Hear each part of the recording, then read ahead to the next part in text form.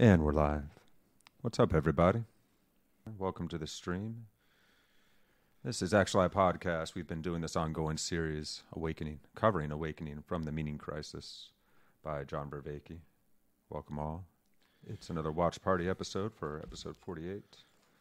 So, we're live on Twitch. We're live on YouTube. We are live on Facebook. You can watch us wherever you like, and you can always hear these full episodes after the fact.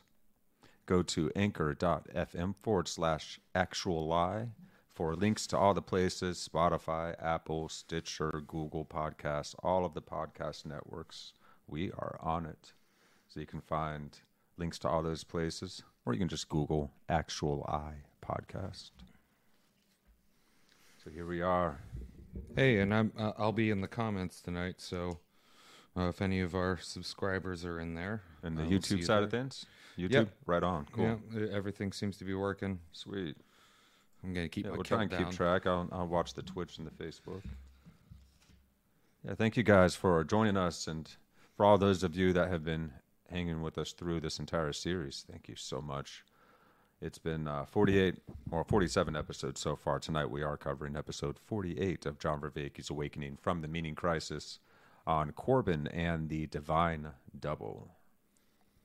And let me actually just do a quick share up on the socials. Well, we're in the home stretch, guys. I think That's it's right. like 3 episodes till the end.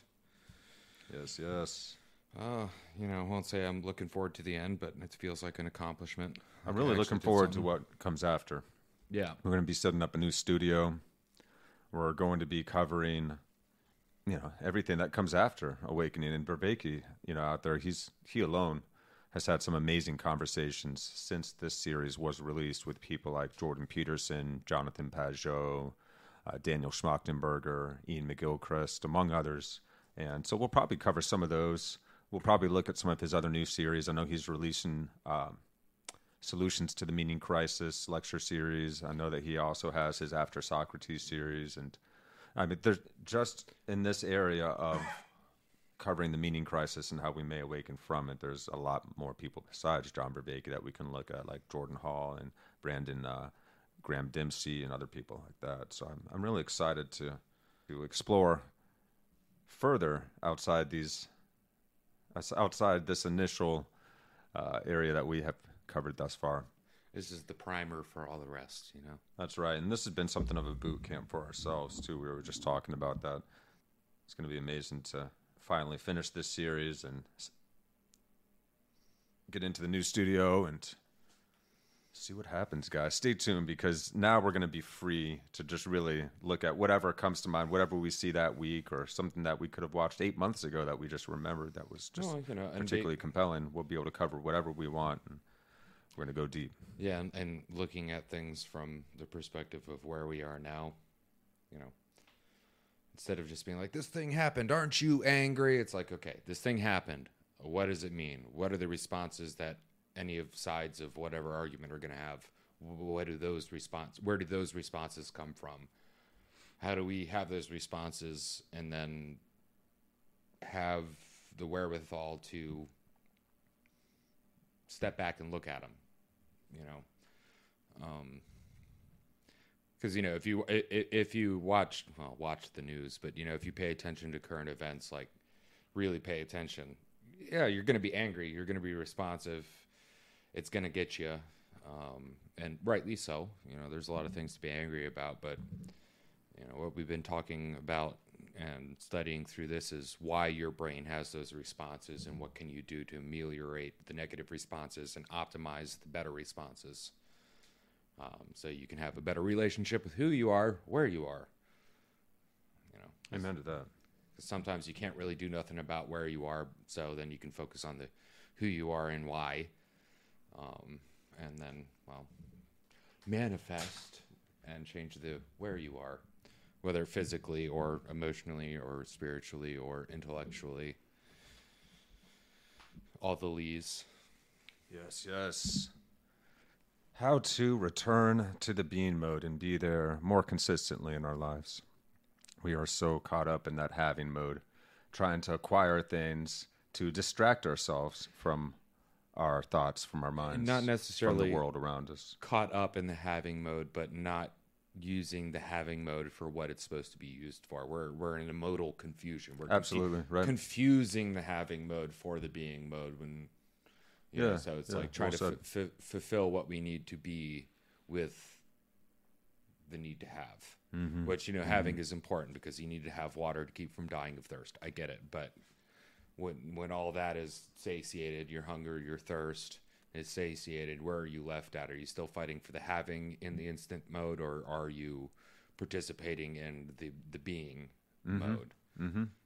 Stepping out of the palace, to reference earlier episodes about Prince Siddhartha and what he had to do. The palace being the having mode. Every one of his having mode needs were met, but his being mode had not even been explored. And once he realized that there was a being mode, didn't even know that there was a being mode. Yeah, that's the trip right there. That's right. So on our last episode, let me pull us onto this other screen here, guys. Got some notes. We got some notes from Mark Mulvey, who took notes on the entire Awakening series. And our last episode was episode 47 on Heidegger. And he highlights one of John Vervaeke's quotes from each episode. And here's one. Understanding being, or the ground of being, as a supreme being is the deep forgetfulness that has us existentially adrift in modal confusion, fundamentally misframing our relationship to being, and therefore being subject to a disconnectedness from realness, which is at the heart of the meaning crisis. What he's saying there, understanding being, or the ground of being, as a supreme being, is to separate ourselves from it. It's to think in the two worlds. Well, there's this self, Cartesian, and then there is that thing. Duality, right? yeah. So there's, in classical Christianity, for instance, Christ dwelleth in you. He lives through us. God's love is perfected through us. There was an understanding that God is one with all things, and transcends it all, and that would be more like panentheism. And to use the language of this series, the God, the Almighty thing, is actually not a thing because it is of no thingness. Not nothingness, but no thing. It is not a thing. It is not any one thing. So, that's right. It is beyond things. It's the creative force behind all things, and it's suffused through all things. It's it's everywhere, and it's beyond at once. So I guess we look at it from a panentheistic perspective. I guess what is being said here is we confused it, and we started thinking of, by calling something the supreme, we're putting a box of supreme around it. And as we've been learning through this and there can't series, be any one supreme. And there is no any one box either. The boxes always expand. The framings always expand. It's the source. Yeah. Call it God. And it's not separate from you. Is infinite, is limitless. Yeah. And to confine it and say that there's this supreme being up there that is separate from us puts us into this dualistic framework. And we end up fighting over our versions of God rather than recognizing that this transcendent source transcends all definition. It is the source of all things, and it is infinite.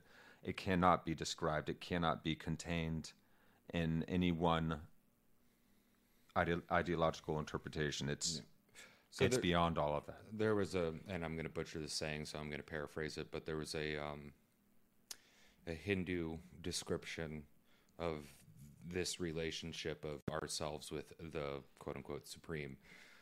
We are the lotus petal toes or toenails of God. So the idea is you and yourself, all that makes you is that.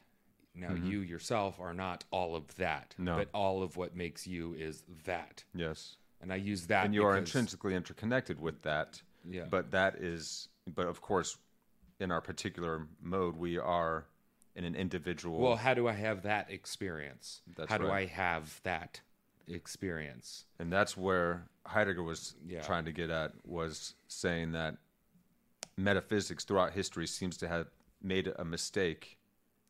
And he felt somewhere along the way where it started to think of things in separate terms and dualistic You know, Well, that there's a supreme being, and then there's us I kind of think terminology. also is, he like his interpretation was as far objective as you could possibly put the objective standard. There's a problem with that though. We're not objective creatures. We're inherently subjective creatures. Yeah, Trying here. as hard as we can to get an objective look at life. Yes, yes. And here's a great paragraph on that from Mark's notes.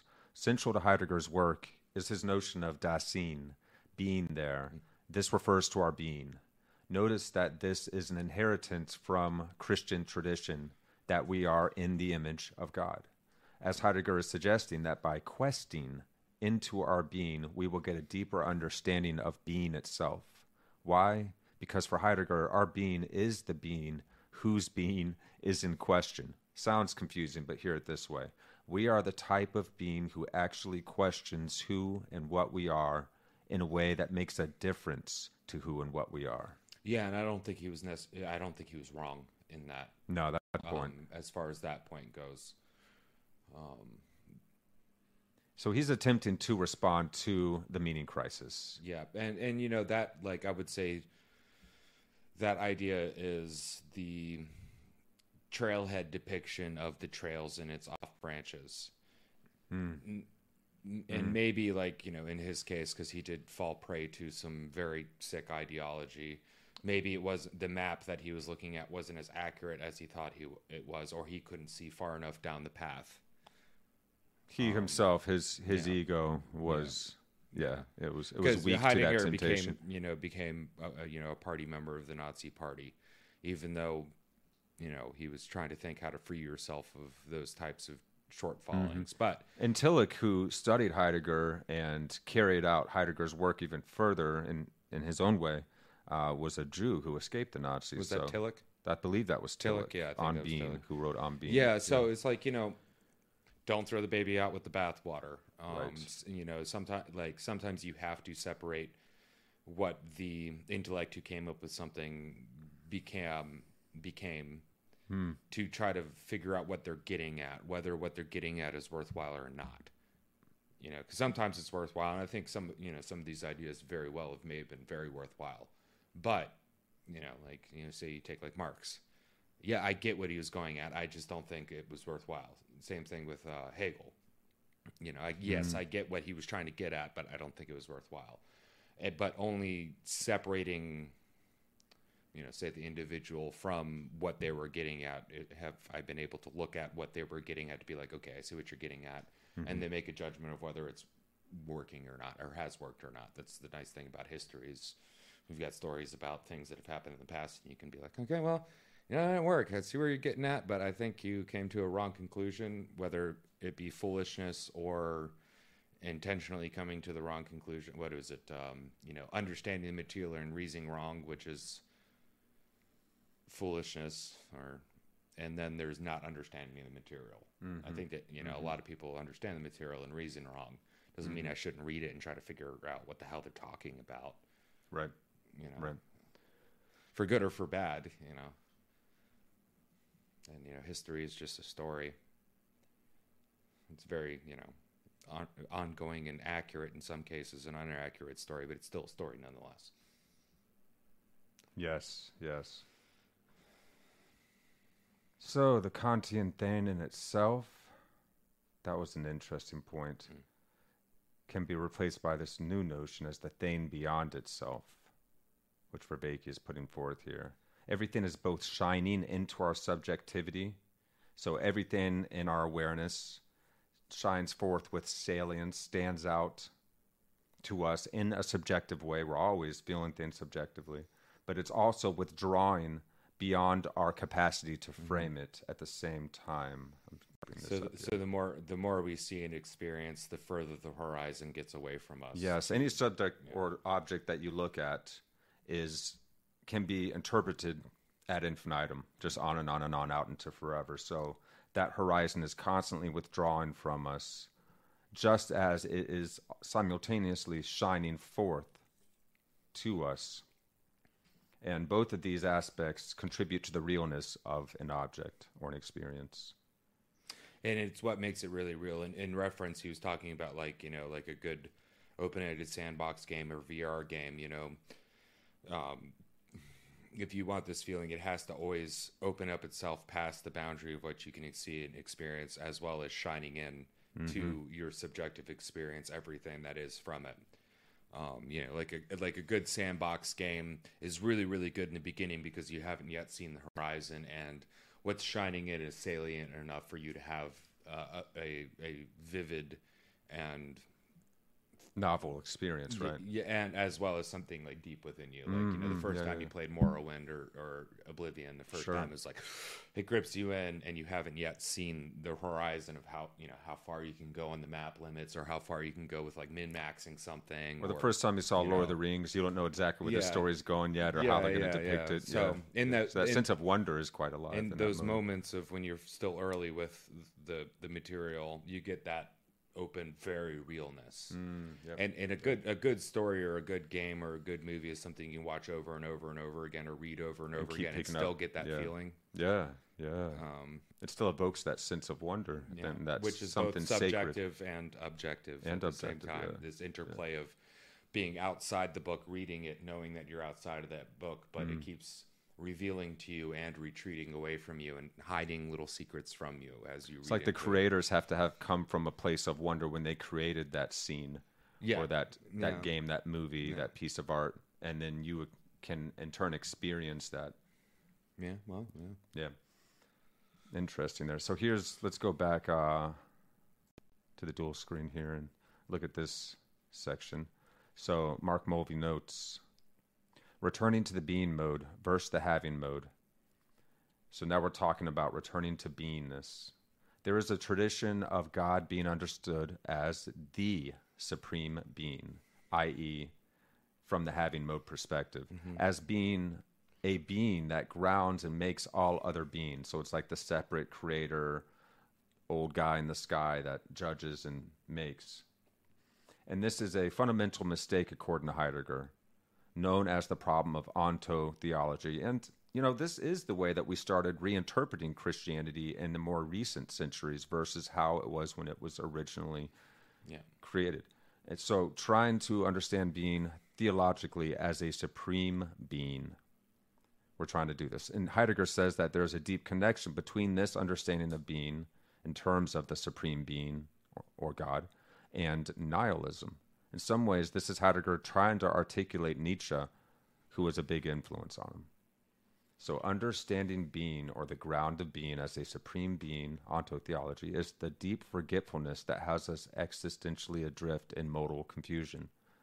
Back to the original quote. Fundamentally misframing our relationship to being, and therefore being subject to a disconnectedness from realness, from the reality of the situation of life we find ourselves in, which is at the heart of the meaning crisis. We think of ourselves as separate from this planet, as separate from one another, as separate from our ideas of God, and then our ideas of God are fighting over each other, or fighting against each other for which version is the best. And when it comes down to, the personal human level, it's like now we see ourselves so separate that we are some parasite.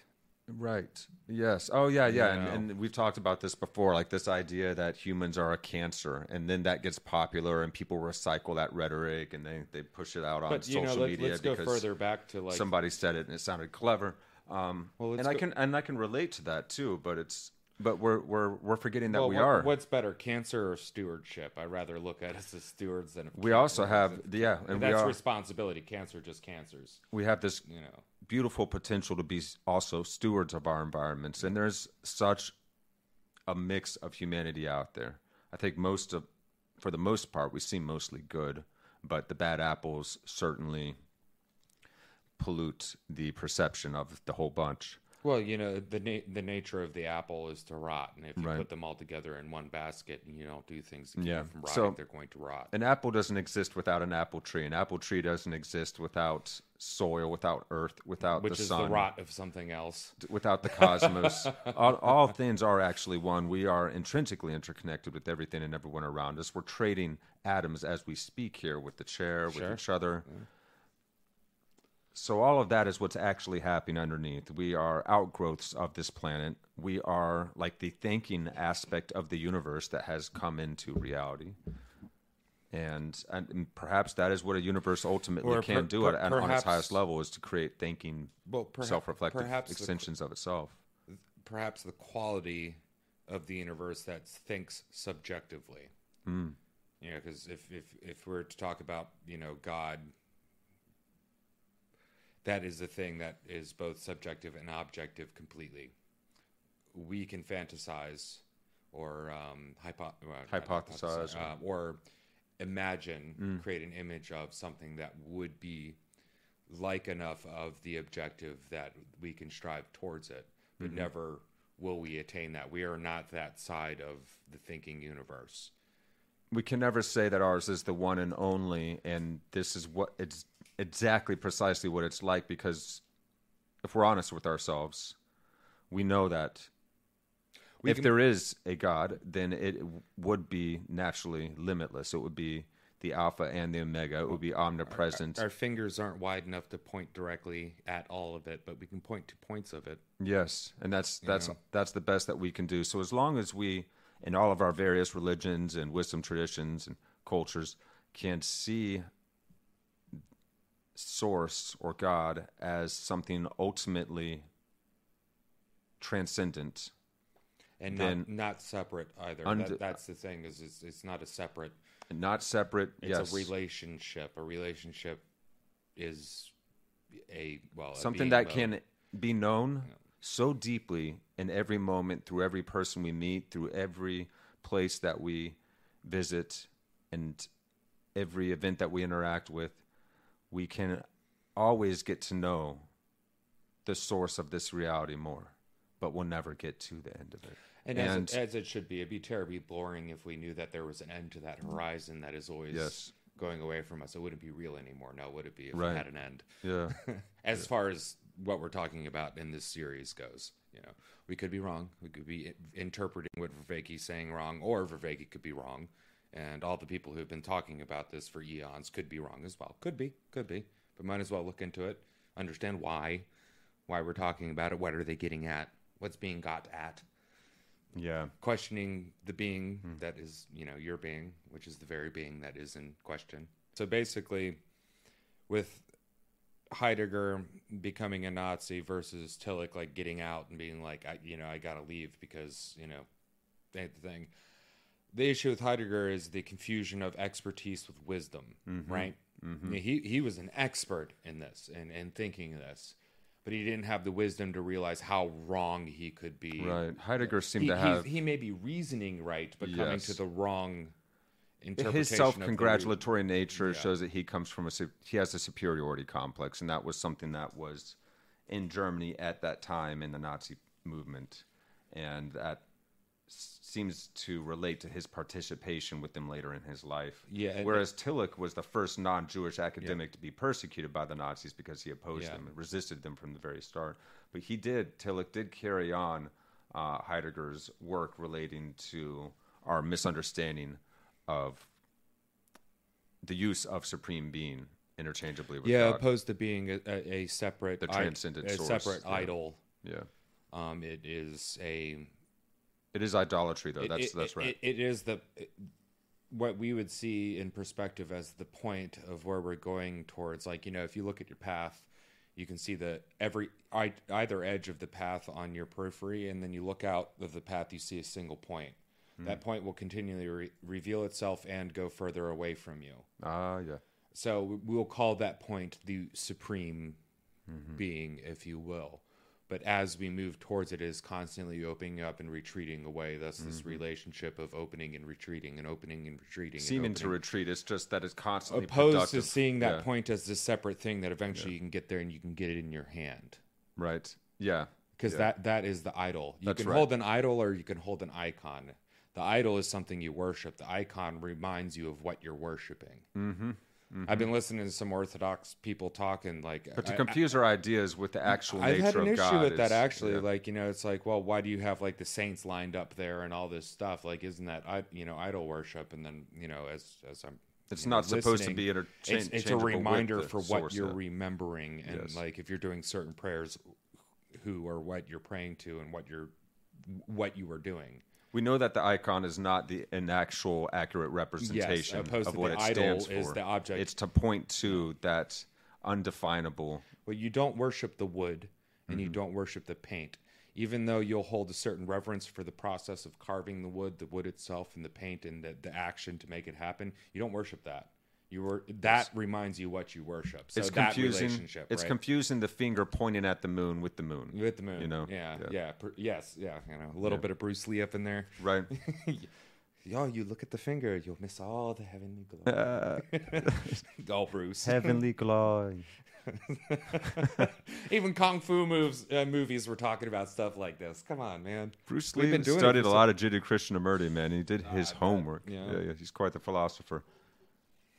Interesting fellow. Well, Yeah, look back on and there's an old episode of Actual Live Podcast where I cover Bruce Lee and his interest in Jiddu-Krishnamurti, and we actually listened to some Bruce Lee talking. well, he was a man that was like, you know, if he was confronted with something that seemed to work, that challenged what he was doing, he learned how to do it. You know, Chuck Norris kicked him in the face, and then he had Chuck Norris teach him what that was that he kicked him in the face with. Right. You Yeah. know, So Bruce Lee he came could across, incorporate it, you know, right. the bodybuilders that were all big, and was like, "What is that? How do you do that? How do you make your muscles do that?" How you do Figured that, it man? out. How you know, do like that? the stuntman, I forget what movie it was, but you know, depicting Bruce Lee's thing, and he got in a fight with the stuntman and whatever, and the stuntman was just putting wrestling moves on him. Ah, They actually became friends, and he learned what he that wanted to learn, was yeah. and how to do that. Instead And this of is being how like, he began to "No, develop Jeet Kune Do, so his own mixed martial arts yeah, style, yeah. which inspired And it a lot of wasn't mixed martial arts after, right? And it wasn't picking and choosing; it was Very cool. looking for what becomes apparent. Yes.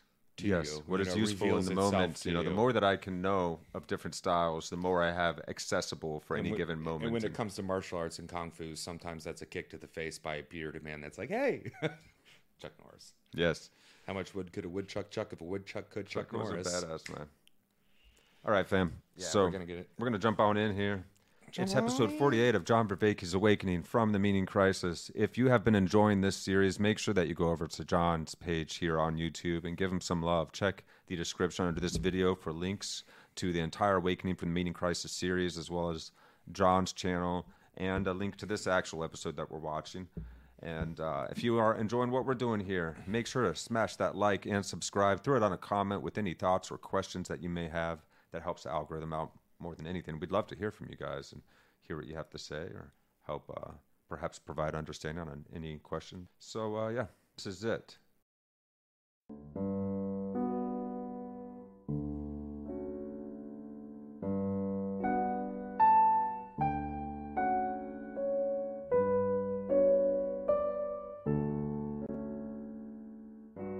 Welcome back to Awakening from the Meaning Crisis. So last time we were pursuing in depth, trying to understand Heidegger's work as a prophet in the Old Testament sense of the meaning crisis.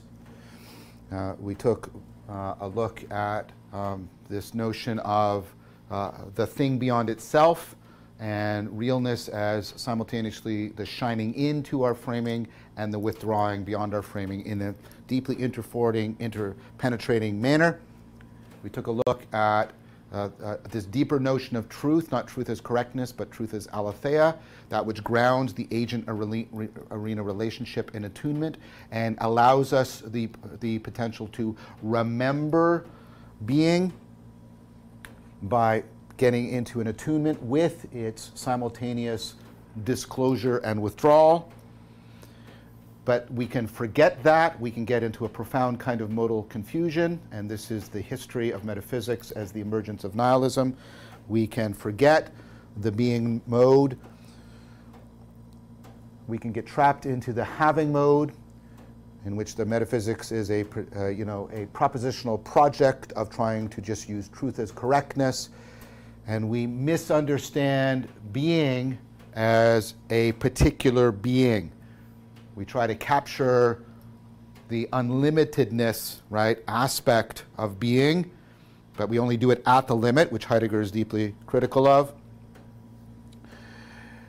And so we understand being in terms of a supreme being, a being at the limit and beyond the limit. This is ontotheology. We understand God as the supreme being.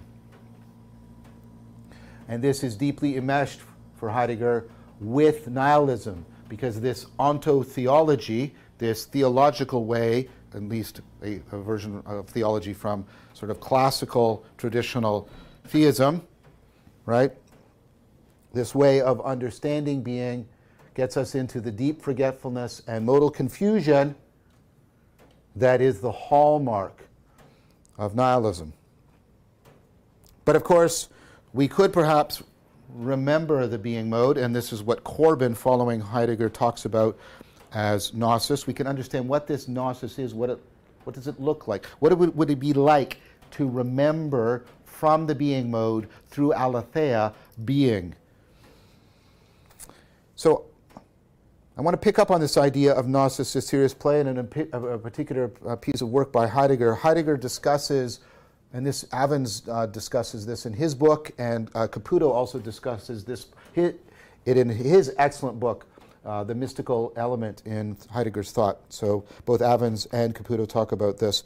Heidegger's commentary on the poetry of Angelus Seleucius. Angelus Seleucius was a poet who was basically trying to put into poetry, and we can sort of think of, or at least foresee some things Barfield's going to say.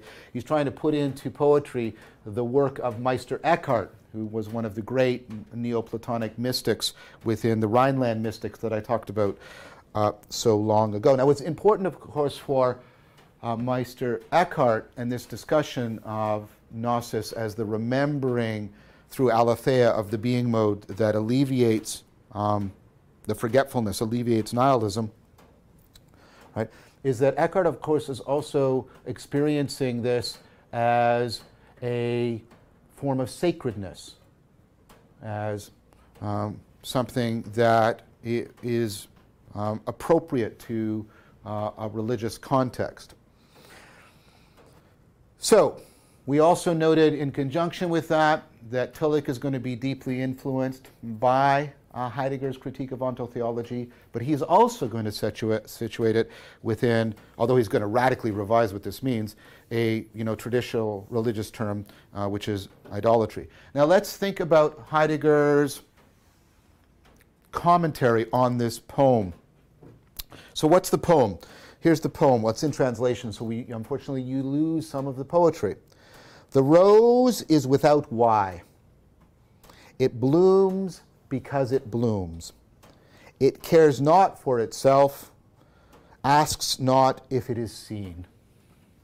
Right? So it's interesting that when Heidegger is doing this, he's actually talking about this word, physis, the Greek word, which of course is the core of the word physics, which again, right, he's trying to get back to a re-experience of the physical as the important way of remembering the being mode. This is again why I think many people misunderstand, and I've argued this elsewhere, and I'm going to keep coming back to it, the response to the meaning crisis is somehow a rejection of physicalism and the physical. Heidegger is instead trying to show you how it can more deeply be remembered. Now he's picking up on the Greek for this term. So again, he's doing some etymological work here. Physis means, right, blossoming forth from itself, springing forth from itself. Right? Very much like the rose is being described. Right? And think about what this means. This is what Heidegger says. The blossoming of the rose is grounded in itself. Has its ground in itself.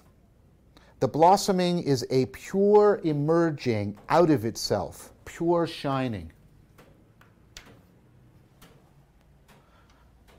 Now, what's going on there? Now, of course, Heidegger will never talk just about this shining. Even though he doesn't explicitly mention it here, it's implied, and we should therefore remember it in the phrase emerging out of itself, that the shining is simultaneously withdrawing. We get a sense of the depth of the rose in its physis, because as it shines in a way that's showing that it's shining out of itself, shining out of its depth, shining out of that into which it withdraws as it presents itself to our phenomenological experience. So here Heidegger is, right, he's picking up on one of Eckhart's maxims. This is what Eckhart said: live without why. Right? Or you could also translate it as live without a why. Now that sounds to some people like, what? That sounds like a meaningless existence. There's no why, there's no purpose, there's no grand unifying purpose. Right? But think about it a little bit more carefully, right? Is that quest for the grand culminating purpose, is that maybe perhaps coming from the having mode and not from the being mode? Eckhart is not proposing meaninglessness. He's actually proposing a non-teleological way of being. A non-teleological way of being. It's to move beyond. There's no narrative to the rose. The rose is, right? It's not that, right, it's sort of lacking. It's beyond, above and beyond the narrative, right? So a way of thinking about this, and I promised to come back to this earlier in the series, and I'll come back to it now, right? Right? And we talked about this in a couple places. We talked about it back with the Stoics, and we talked about when I was talking about perhaps we can't get back to a narrative in the sense of a teleological aspect to physis, to the physical universe. But maybe the universe as a whole is like the rose. Maybe it's blooming from itself, grounded in itself, blossoming, shining from itself while always withdrawing. And think about how that actually comports with, the physics of an ever-expanding universe coming out of the Big Bang, but grounded in the quantum. Like, is that so foreign a way of talking about the universe that it's very much like the rose, and we get better at being connected to its physis if we drop the axial age requirement that there be a teleological narrative to it all? Right? This horizontal narrative, look, it's important. The horizontal narrative gives us practice in something. It gives us important practice in something. Right? We're going to come back to this. You see, the thing about narrative is narrative gives you deep practice, cognitive existential practice in non-logical identity. We've talked about this and the relationship, right, it has to the symbol. So let's talk about it first of all in the symbol. Remember, here's a framing, and then you transframe, and then there's a non-logical identity between the world inside the frame and the world outside the frame, and a non-logical identity between you here and you there. Remember this non-logical identity between who you are inside this frame and who you are after, right, a transframing. Remember that when we talk about aspiration. Remember that. Now the thing about narrative is that narrative is a way of representing through time, symbolically. We can often now sometimes we're just talking about a kind of transformation through time, but one of the things that narrative does is through time it represents how you have a non-logical identity to yourself. Look, I was born in Hamilton in 1961. I'm not in Hamilton now. I'm not, 9 pounds. I'm 190 pounds. That kid that was born in Hamilton can't speak English. Couldn't walk, couldn't move around, certainly couldn't teach this. That kid is in so many ways different, non-identical from me. But in another sense, it's me. And I'm him. Right? Narrative is a way of tracing out and training us in being able to work with non-logical identity, to work with this kind of fundamental transformation. But what we can do, what I think Eckhart is pointing to, is we can exact that ability. for non-logical identity. We can exact that symbolic identity, and instead of thinking of it as unfolding narratively across time, remember how the Stoics criticized this. Stop pursuing fame and glory and wealth and power. Instead of the horizontal narrative, we can do the vertical ontology. We can do the vertical ontology, in which we are connecting the depths of ourselves to the depths of being in a non-teleological being mode. This is, I think, is what Heidegger is pointing to and what Eckhart is pointing to. So, as I mentioned, the pure shining, let's put this on here.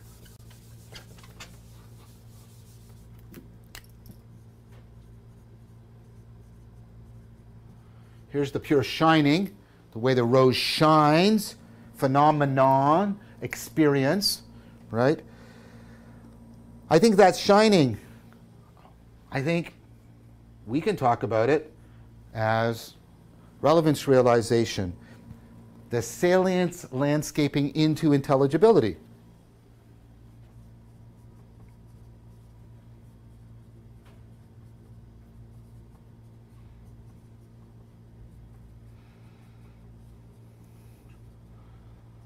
Salience landscaping into intelligibility. What about the pure withdrawal?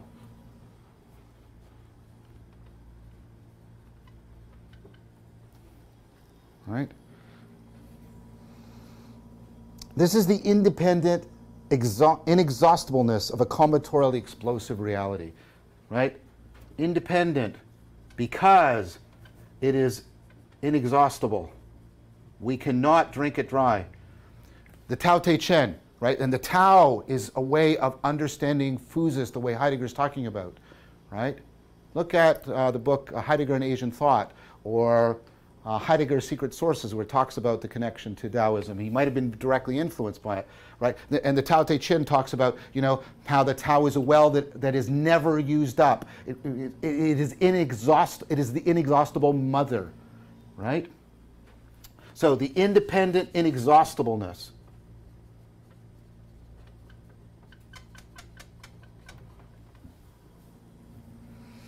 Of a combinatorially explosive reality. The thing and the things beyond themselves.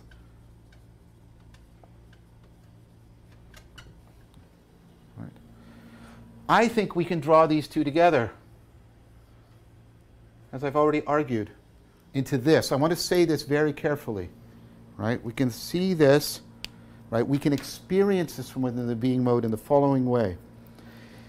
A trajectory of transframing that is always closing upon the relevant while always opening to the moreness. It's a trajectory of transframing that is always closing upon the relevant as it is simultaneously always opening to the moreness. When we recognize that, aletheia, remember it from within the being mode so that we can accentuate it and celebrate it, that's what I've argued sacredness is. And that seems to line up very well with what Eckhart is saying. Now, one of the things I have about Heidegger is he's reticent to talk about this in terms of sacredness. Tillich isn't. Heidegger is, and that's part of why I think he goes astray in certain ways. Yo, what's up, guys? All right, so break time. Let's rehash everything that we just went through there. To understand God as a supreme being rather than unlimited beingness is the subject of our inquiry. What would it be to know being from the being mode itself? So this mystery of beingness that we conscious, aware humans can experience from the being mode itself, can we explore it from that? And then we look at a poem by Seleucus highlighting how Tillich relates Heidegger's thoughts on idolatry and revises them. In this context, we're looking at this poem. The rose is without why. It blooms because it blooms. It cares not for itself, asks not if it is seen. So what is that saying right there? You know, the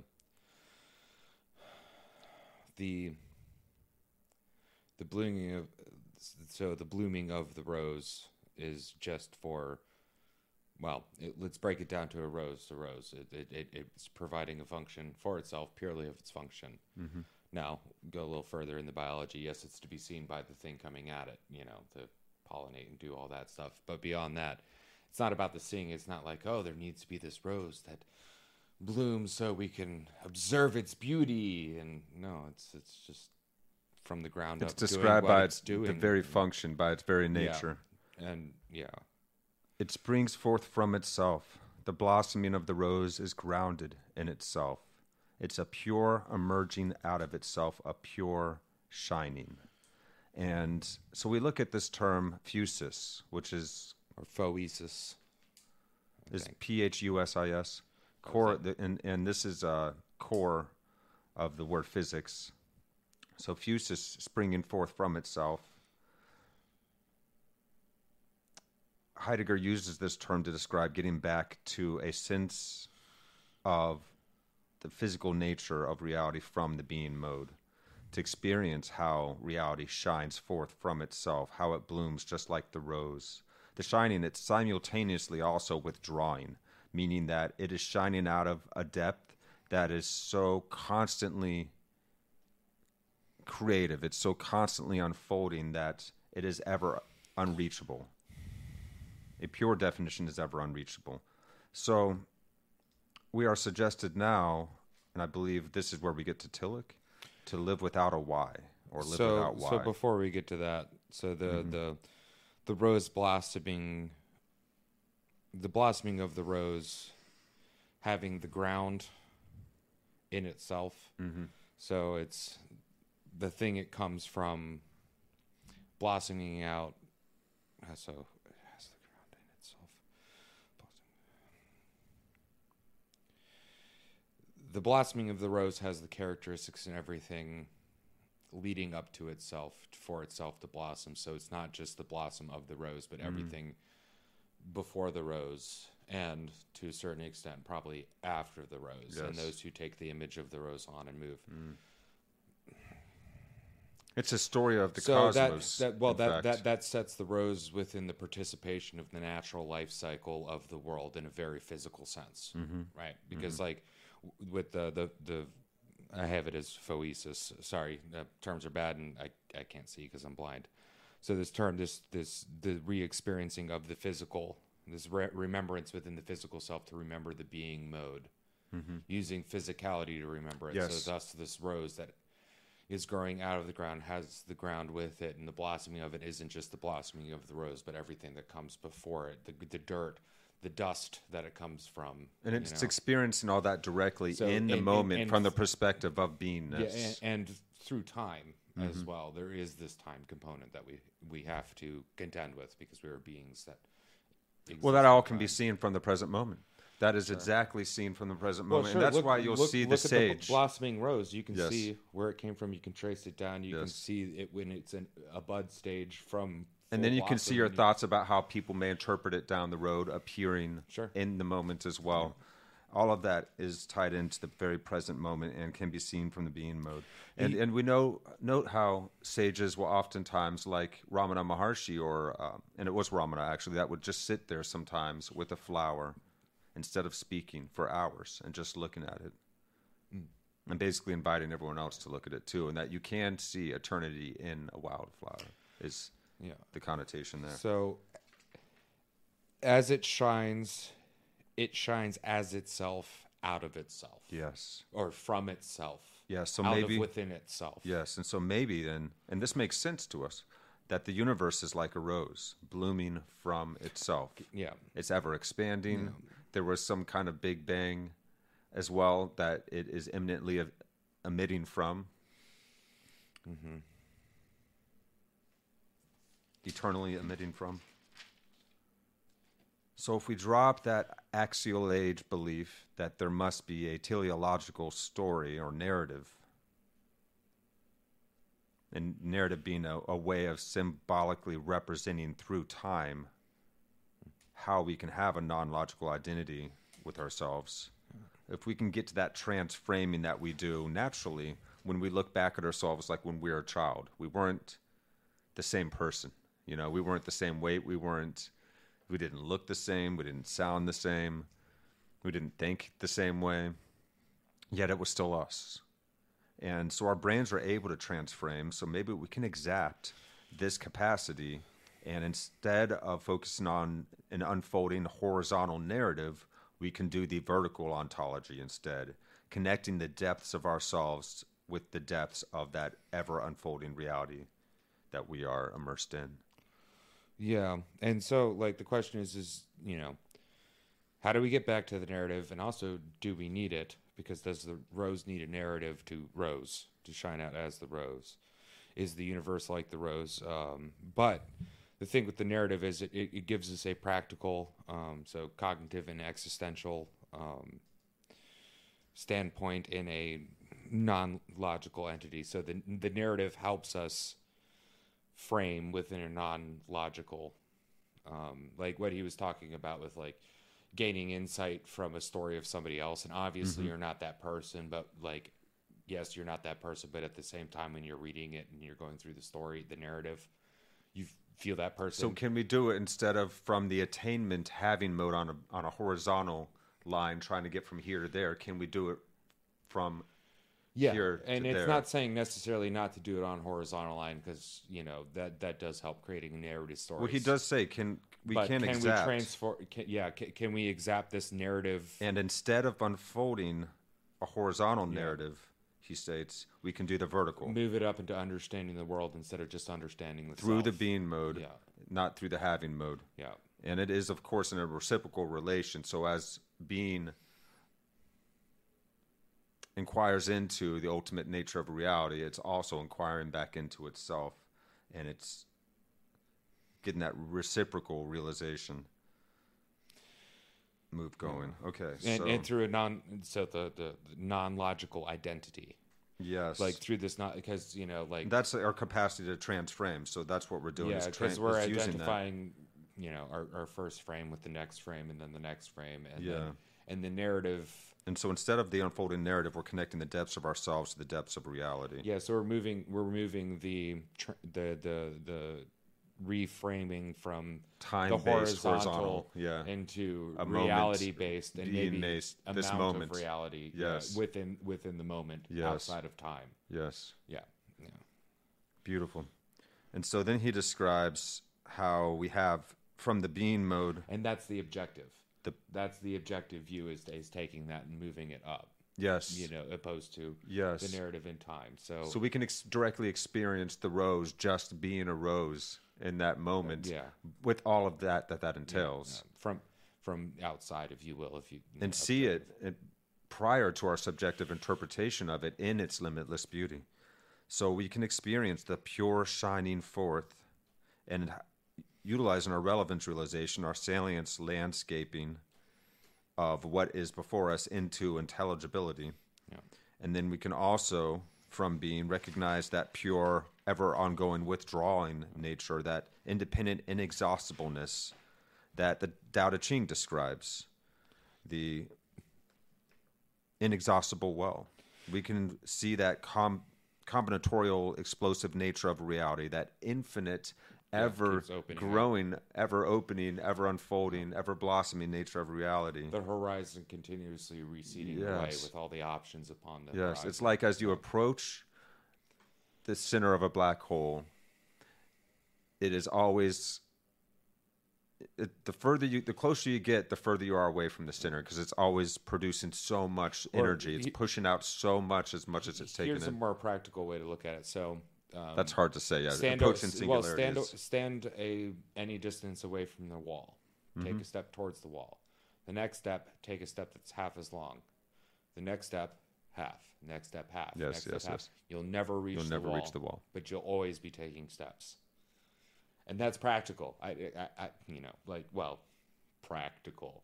But At least it explains it in a way that we can comprehend. So, and over time, long enough where if you stand 100 feet from the wall and you take a step, and your next step is half, and next step is half, then you'll realize, oh, you can actually see. Yeah, I'm never getting to that wall. Yeah, right. Yeah, you can't even figure out how to do those infinitesimal movements when you really get down to just, sub-millimeter beyond level. scooch. What's the measurement beyond scooch? Okay, so we can't accept. So that's pure withdrawal. That transframing capacity to explore the depths of being with the depths of reality. And remember that aletheia from the being mode, that sense of sacredness as well. I love that we're touching back on the sense of sacredness that we have lost. So the trajectory of transframing, closing on the relevant as it is opening into the moreness. Mm-hmm.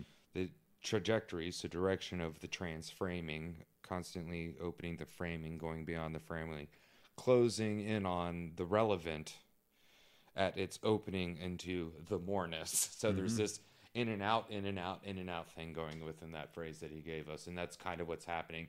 Yet again, he's been prepping us for this. Opponent processes, agent arena processes, going back and forth at the same time, optimizing. Yeah, how does human consciousness even work? How do we find what is relevant to us at any moment? Because it does seem like in any given situation, whatever is relevant. Well, and that feeling feels Taking sacred. up the bottle of water stands out. I can grab it. Well, so that feeling of the direction you're going within your transframing, that's finding what is relevant and then constantly opening out into the moreness.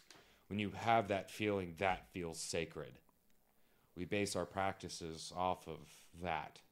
Mm-hmm. We build our churches to give you that feeling.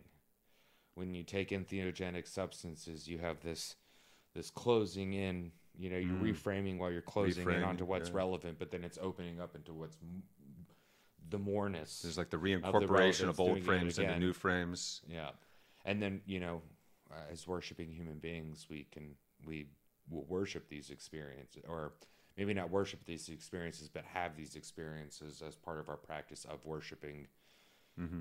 And if you're not a worshiper, still that wow. You can still get a sense of the awesomeness, the wonder that pulls you, that opens you up. It also focuses you in and opens you up at the same time. It shines out from you and also retreats from you at the same time, creating this.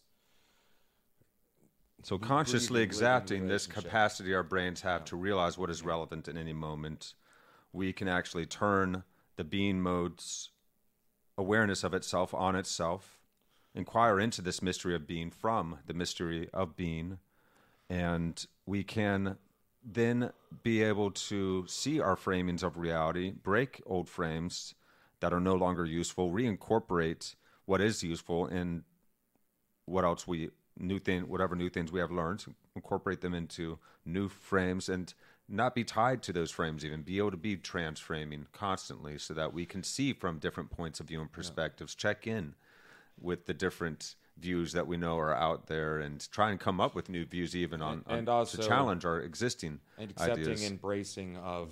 embracing of the non-logical movement from one frame to the other. Like, I'm not literally that person, but that is so me right now. Like the memes when you see somebody having a hard day or whatever. Yeah, being able to put yourself in somebody else's shoes to see from their perspective. It's not That's logical, such a good exercise for us, because it does widen our capacity for awareness overall. Even though it's not you, you can still read it and put yourself in the character's shoes. The more points of view you can consider, the more you can consider overall. Yeah. The more points in general you can consider overall. And that is infinitely helpful in our lives, to be able to stretch out our perception of reality and widen our breadth of awareness.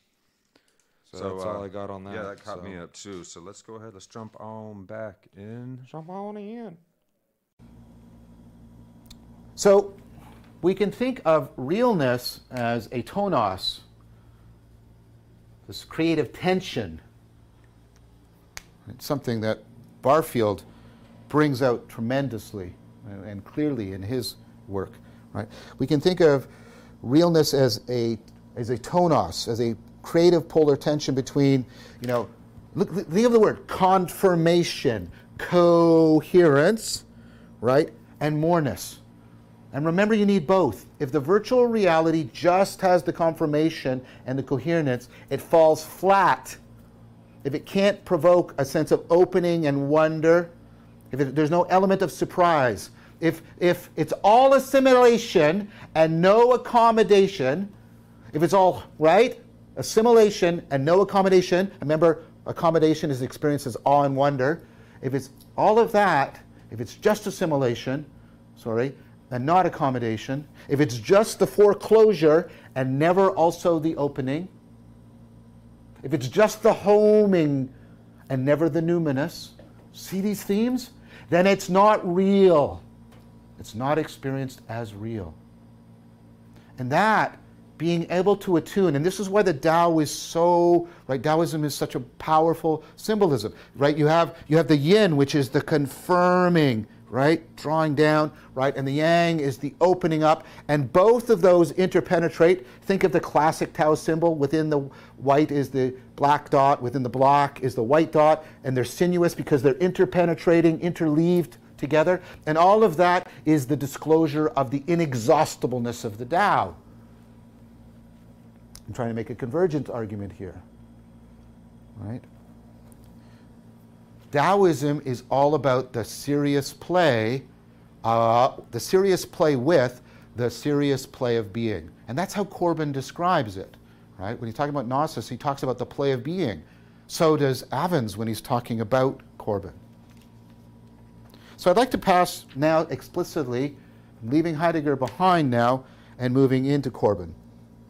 I've already noted how deeply Corbin was influenced by Heidegger, but he's also, he's deeply influenced by Platonism, and that leads him into probably his deepest influence. So all of these things are important to Corbin. Heidegger, the Neoplatonic tradition, but most especially Neoplatonism within Persian Sufism. So Sufism is the mystical branch of Islam, and Corbin is particularly focused on Persian Sufism. And I think that's very something important that we should pause to note.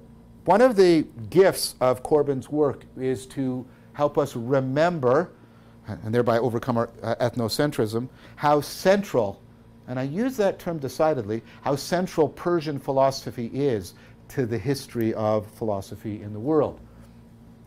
Persia plays a pivotal role, and I don't mean it as a neglected middle. Well, it is by us, but it shouldn't be a neglected middle. Persia plays a central role between, for example, right, the Arab world, the European world, and the world of India and China, the Asiatic world. And what's really important about Persian Sufism, and I can't, the history of Persia is a fraught one, right? We sort of think of now, and this is because of the history since the 70s. We think of Iran as sort of rabidly Muslim and something like that, and to a significant and that's played up by propaganda. It is not to deny that there's an Islamic fundamentalist totalitarian regime in control in Iran, but what I'm trying to do is challenge that as a monolithic representation of all of Persia and all of Persian culture. Instead, you have to remember that Persia was made Muslim via an Arab invasion that was nothing less than a genocide. And I know Persians. They remember this deeply to this day. So the attitude towards the Arab overlords is something that has become deeply woven into Persian culture. Why am I saying that? Because that means that the Persians were especially attracted to, at least for huge periods, Rumi and others, right? They are deeply attracted to Sufism. They're attracted to a mystical interpretation of Islam precisely because they are trying to find a form of liberation from an oppressive Arab, right, empire.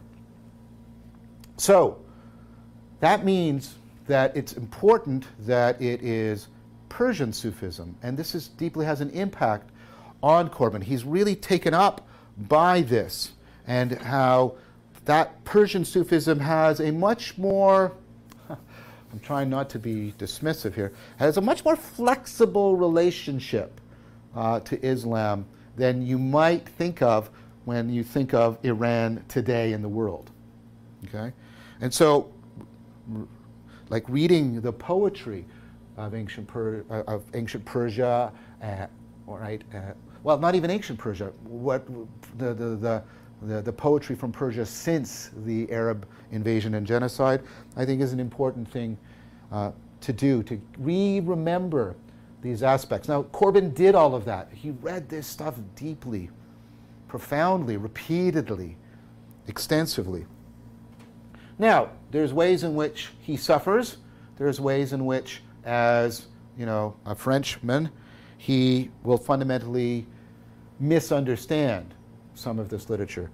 And I'm not going to say that he is a perfect interpreter, but I will say he is an insightful and important interpreter. So he draws all this in. He's drawing in the Heidegger and the Neoplatonism, and especially, and this is something you have to, and the Persian Sufis know this, the deep influence of Neoplatonism on Sufism, right? So there's Neoplatonism, then there is a mystical form of Islam, right? Deeply influenced by Neoplatonism, and then Corbin is bringing that into understanding Heidegger, and then he's bringing all of that as a way of trying to explain this gnosis and how this gnosis can ultimately be salvic and redemptive in the face of the meaning crisis. Remember, he talked about gnosis as transformative, salvic, participatory knowing, a deep at-one-ment, attunement at one-ment. See how all these things are resonating with each other. Now, what does Corbin bring to this that we don't have in Heidegger?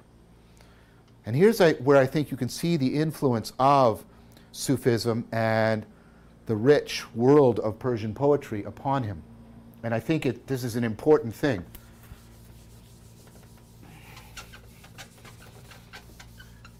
Corbin sees there and argues for, reading Corbin is very different than reading, it's like Heidegger in the sense that it's difficult, but because he's trying again to break out of the cognitive cultural grammar, but it's very lyrical, it's very beautiful, but sometimes you pick up the beauty, and that's again the influence of the Persian poetry on him.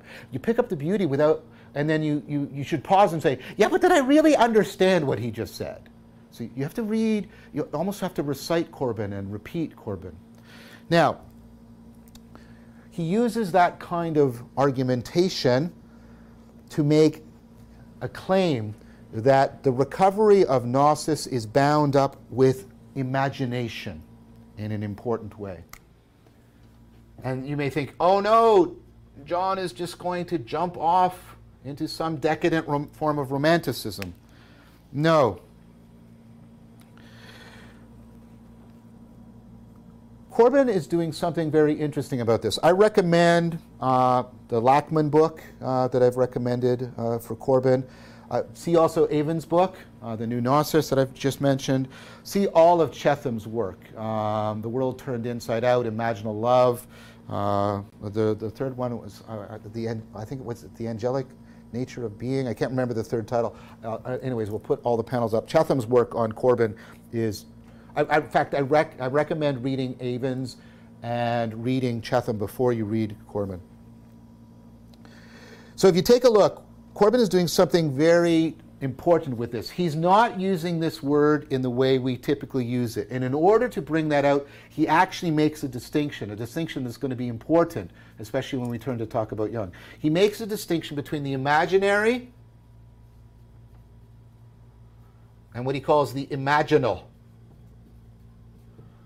And it's the imaginal that is bound up with gnosis. So the imaginary is what we typically mean when we invoke the word imagination. We mean the purely subjective experience of generating inner mental imagery which we know is not real, and that we can it's sort of completely in our control, and we can play with it as we wish. Okay? That is explicitly, clearly, definitively not what Corbin is talking about. Corbin is talking about the imaginal. And to try and convey the imaginal, I'm going to try and schematically represent it to you. Because if you don't get the imaginal, you don't get what Corbin is talking about. I also would say you ultimately do not get what Jung is talking about when he's talking about active imagination, because you'll just misunderstand active imagination as a purely imaginary experience as opposed to imaginal experience. And as I'll point out later, Corbin and Jung are deeply influential of each other. Corbin is much more open about that relationship. Corbin talks about and invokes Jung often critically, but at least clearly and explicitly and with credit, way more often than I see Jung talking about Corbin, which I think is a criticism I have of Jung. Okay, so let's try and represent this. So, first of all, think of two ways in which you sort of try and represent, come into cognitive contact with reality. One is, right, through abstract representations, the abstract intelligible world, the world that you get through your intellect, right? So you grasp reality as a mathematical formula or something like that, or you grasp reality as a purely formal entity. And then in contrast, there is, of course, the concrete, and of course, concrete and abstract are always relative terms, they're not absolute terms, the concrete sensible world, right? At the bottom here. So one thing the imaginal does is it actually mediates between these two. Right? It bridges between them. It allows them to come together in meaningfully structured experience. Because in my phenomenological experience, of course, there's both an intelligible order, that I can abstract intellectually, but that intelligible order also affects the way I come into sensual contact concretely with things. Okay? So, the imaginal mediates between these. And one of Corbin's arguments is, and do you see what he's doing here? He's arguing that the Cartesian cultural grammar, right, that basically, replicates the axial two worlds, but within us, right? So right, here's the world of mind, right? The abstract, intelligible world, pure mind, and the concrete, sensible is the world of pure matter, right? This is the Cartesian division. And what Corbin is arguing is, yeah, but we've lost the imaginal that bridges between, right, those two worlds, between the mind and the material. Now, of course, Descartes split things in another way, and the imaginal mediates between those. And these, of course, they're not the same. That's why I represent them with different axes, but they are not independent. That's why I'm putting them together within the schema. The imaginal also bridges between the purely subjective and the purely objective. So to use a term I've been trying to develop with you, and we saw it all through Heidegger, the imaginal is deeply transjective in nature. So it mediates, and it's transjective. And then what you have to do is you have to see this whole thing sort of in motion, right, which I can't draw for you, right? Because the imaginal isn't a static relation. It's also a constant transformative transframing. There's a movement to the imaginal. It is vibrant and vital in that way. There's a movement to it. Okay? So, this is what Corbin means by the imaginal. It's a use of images, but not using them subjectively, using them transjectively, and we'll try to come back to that, right? In a way that mediates, bridges, right? Integrates the abstract intelligible world and the concrete sensible world together. But again, not just statically, but in this ongoing transformative transframing. So, because of the centrality of the imaginal to Corbin, and he explicitly understood himself as doing this and stated this, right? He was deeply opposed to fundamentalism. And here you can, of course, see the connection to the Persian history I was relating to. He's deeply opposed to fundamentalism and literalism. Why?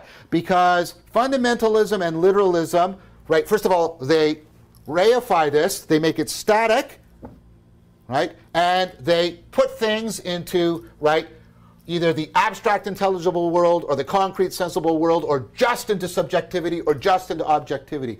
They freeze this and then they fracture it. And thereby they completely lose the nexus of the imaginal. And for Corbin, right, if you lose the imaginal, you lose the capacity for gnosis.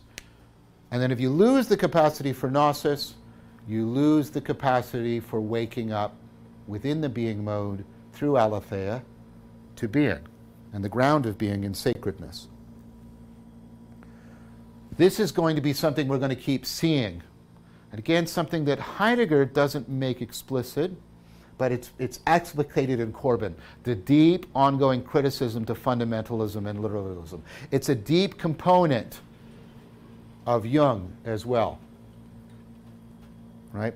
Jung sees fundamentalism and literalism as the antithetical movement of thought and being in the world to everything he is trying to promote as a response to the meaning crisis. It is also deeply antagonistic to what Barfield is talking about when he's talking about poetic participation. Poetic participation, I like that.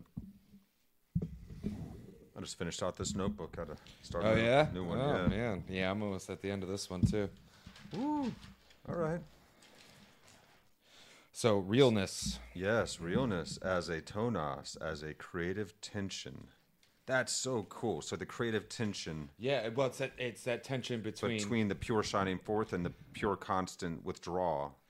And that's kind of what it seems like. So if you could imagine, just imagine in your head right now, the shining forth is this moving force going in you, and then the withdrawing, moving out, and it creates this spring effect. But then flip it. The shining from you is now shining out, and then so you get that weird effect that in movies when you have like the hallway gets longer but the character's face gets closer. Yes. What that is you pull back the actual camera while zooming in, so you're doing two at the same time, and it gives you this opening while narrowing effect at the same time. Yeah, yes. Oh, yeah. That is how the being mode can experience itself and get to know the mystery of being more. And it has to be both to be real. Yes, and this creative tension, think of looking at the sun. It's constantly revealing itself to us. It's shining forth, but in that constant revealing, you can take a picture and a picture. Every millisecond, it's always going to be different on into infinity. It's producing infinite newness. So there's always that horizon of unintelligibility. There's a point that you're not going to be able to get past. It's always going to have more to say. It's an infinitely withdrawing horizon, even as it's shining forth. And that creative tension is what gives realness to reality. And to create a image that I'm sure that we're all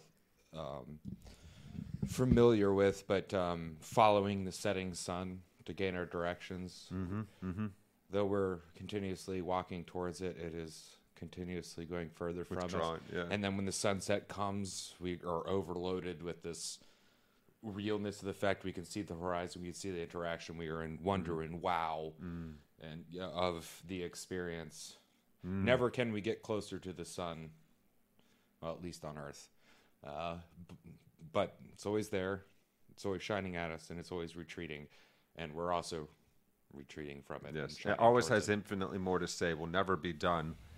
seeing Yeah, it. because there'll be a new day that you have to Yes. follow the setting sun to keep going, finding your way. Right. Yeah. Yeah, Yeah. well, There you go. Nice. You know, a little story to keep my head in So the this action. this tonos, this creative tension, we see it in words of how we measure reality, such as confirmation. You know. Oh, So there's or that pro or con. Or, yes, yeah. So that oppositional orientation, that relevance realization utilizes. We see this in this creative tension. So we see it in coherence. So all these things show up in realness. And if a virtual reality can't provoke wonder, there's no surprise. It's just an assimilation of things, but there's no confirmation for us to experience it as real. He gets into describing the yin yang symbol now as he starts going into Taoism, and defines the yin as a confining aspect of reality, the yang as an opening aspect of reality, but both are interweaved together. They interpenetrate each other. So the inexhaustibleness of reality is shown there in that symbol. And with that, you could think of one as a giving a potential and one as seeing a potential. Or receiving a potential, rather, excuse me. So, the yin would be this receiving and consolidating the potential, and the yang is this giving and opening up of a potential at the same time, right? Yes. And that's how batteries work. So Taoism is like a serious play with the serious play of being, the nature of being itself, with the nature of reality. And Corbin, who is influenced by Neoplatism, looks at the Persian Sufism, which was also influenced by Neoplatism, as helping us remember the being mode in a way that overcomes ethnocentrism. And Persia plays a very important role in history because it linked the Arabian world, the European world, and the Asiatic world through the spice trade. And it was like a central hub. So there was so many different cultures coming in there and influencing one another. And the Persian poets of the time were especially attracted to Sufism, a mystical interpretation of Islam, because I think it sounds like, as Vervaeke also interprets it, a way to liberate from that tyrannical empire. Yeah, it's a philosophy and a practice that came from the liberation of those who are conquered by an oppressive regime. Yes. And I mean that in the Persian sense, poetry not is the way we use beautiful. it. So And profound. Yes. yeah, so it's and also interestingly enough, like taking in the religion and philosophy of the conquering regime, and then continuing it, purifying it, making, or I don't want to say purifying because it's not made pure or anything like that, but condensing it and making the best out of what they had in rebellion to what was oppressing them, if they will. Not throwing the baby out with the bathwater, taking the baby out of it, raising it as their own, and trying to, I don't want to say use it, but use it as a way to make meaning within their own meaning crisis at that point in time. Right. So Corbin makes some pretty insightful interpretations and notices the Neoplatonic influence, brings that out to explain how gnosis can be salvational, or gnosis, can be salvational, redemptive.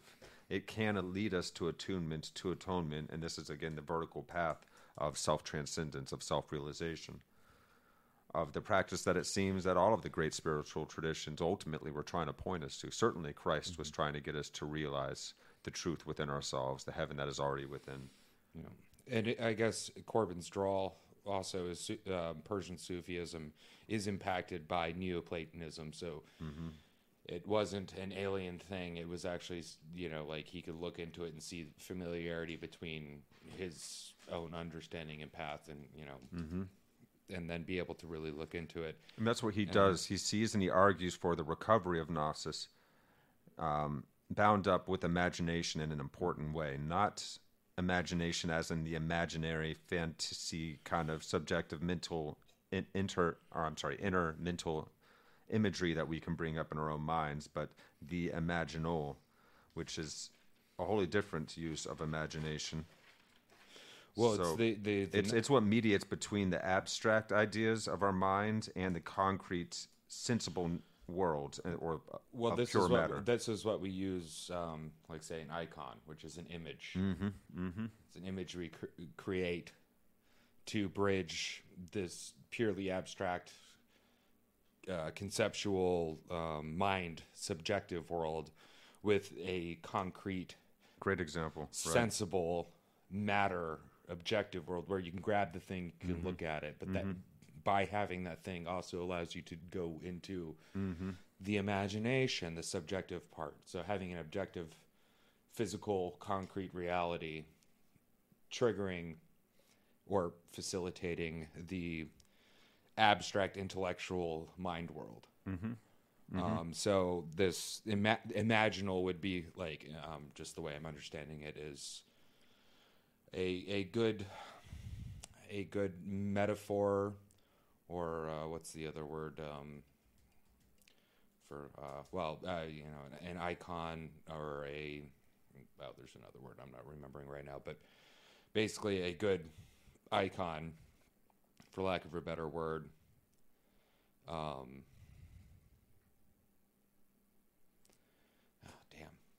Trying to think of that word and it messed me up. But anyways, it's a mediatory force. You could have an object that does that, but then you can also have a way of thinking that also does that, and that's what imaginal thinking or imaginal experience is the bridging of the two portions of the world we experience, the mind and the objective.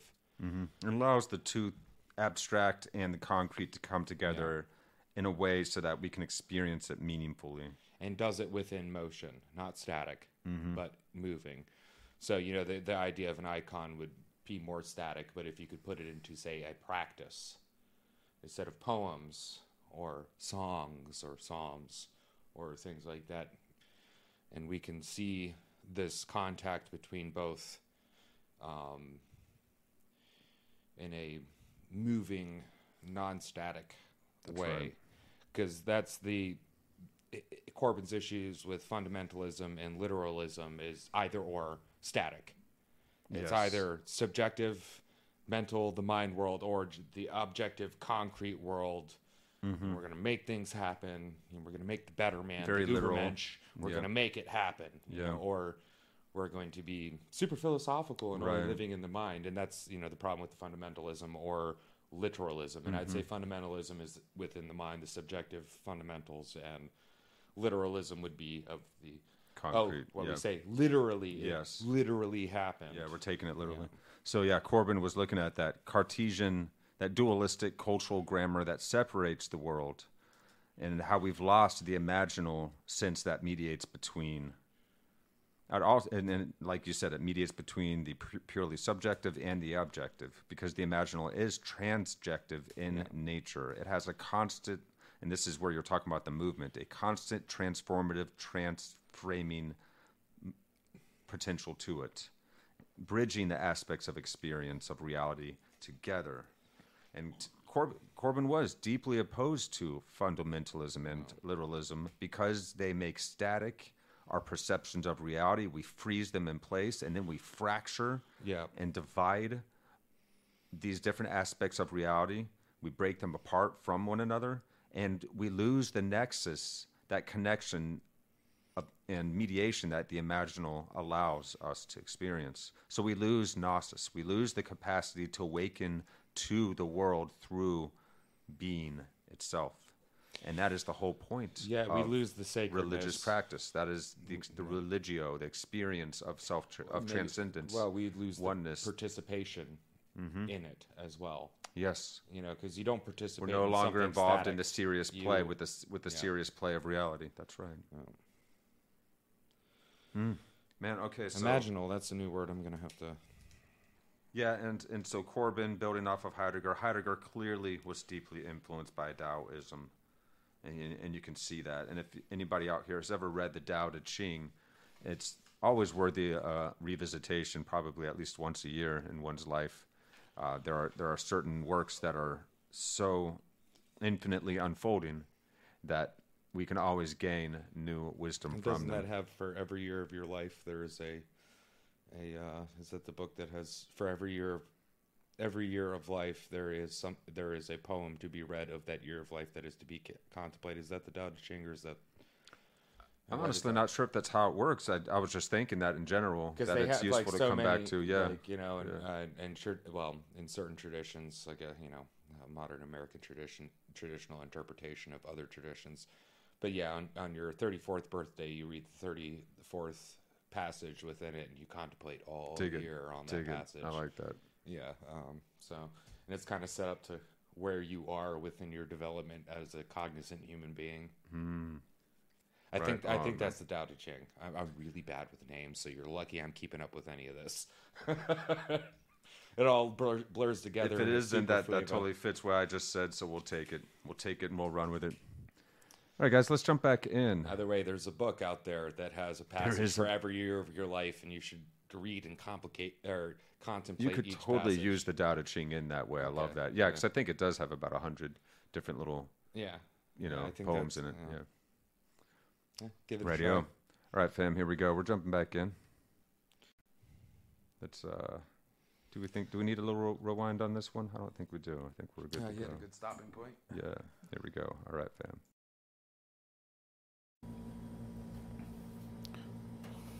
Okay. So we're seeing, again, a potential way in which we can understand Heidegger's critique of ontotheology, because there is a tendency, right, and all of these thinkers keep pointing to it, if we get into the having mode and we get into ontotheology and we have the supreme being and we have our propositions about this ultimate being, right, that we can think that the way in which we should be is to have these propositions in a fundamentalist, literalist fashion, and we lose all of this. And what you'll hear, right, is you'll hear the invocation of the symbolic as a dismissive term. Yes, yes. You can read this symbolically, but it's just symbolic, meaning it has no real relevance or importance to you. Corbin is trying to argue exactly the opposite. If you have an attitude towards the symbolic that is dismissive, then of course you have lost the capacity for gnosis, which means you have lost the capacity to remember to overcome in aletheia the forgetfulness of being, to come out of the deepest kind of modal confusion. I see somebody as exemplifying this, although I don't think he's directly influenced by Corbin. I see Jonathan Pajot is trying to bring us back to this gnosis of the symbol and how we should not be dismissive of it. We should not try and slide it into either a conceptual world or a sensual world. We should not interpret it as merely subjective or reject it because we can't make it clearly objective for us. Look at all the ejecting going on. Subject, reject. Okay?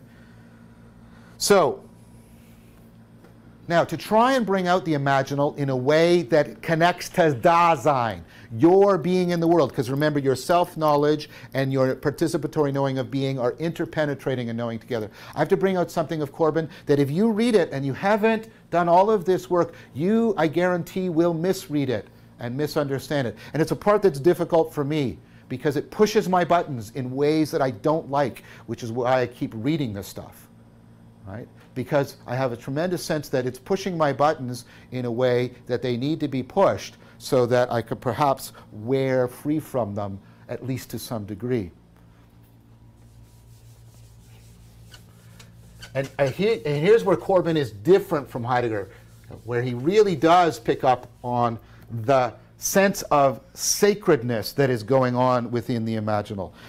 Okay, let's talk about how Corbin understands the symbol, the imaginal understanding of the symbol, as opposed to the imaginary understanding, the dismissive understanding of the symbol. Okay, so what are these features? The feature that was brought out when Chris and I had that excellent discussion, the translucency of a symbol. You look at it, but you look through it in both meanings of the word, by means of it and beyond it, like the way I'm looking through my glasses. The symbol is translucent. I can look at it, but I can also simultaneously look through it. And I can put those two into an important dialogue. Why do I want a dialogue between looking at it and looking through it. Why is it so important to have those in dialogue with each other? Because that is how the symbol can help you to capture the non-logical identity between your agent arena now in this frame and the agent arena in a more comprehensive, encompassing frame. So symbols are translucent. As I've already argued, they're transjective. Trying to make them either subjective or objective is aligned with a having mode dismissal of how the symbol is trying to challenge you to transcendence. If you are not transcending in response to a symbol, you really haven't understood a symbol. If you just treat it as an allegory that you can replace with other literal terms, then you haven't really remembered through the symbol. There has been no aletheia. In your pursuit of the correctness of truth, you have forgotten the aletheia of the symbol. And this is why I'm so critical of people who are so dismissive of symbolism. Right? The symbol is not only transjective, it's trajective. It's putting you on a trajectory of transformation, as I was just articulating. The symbol is transformative. Remember, the transformative of the inner man. It's transformative of you at a fundamental level.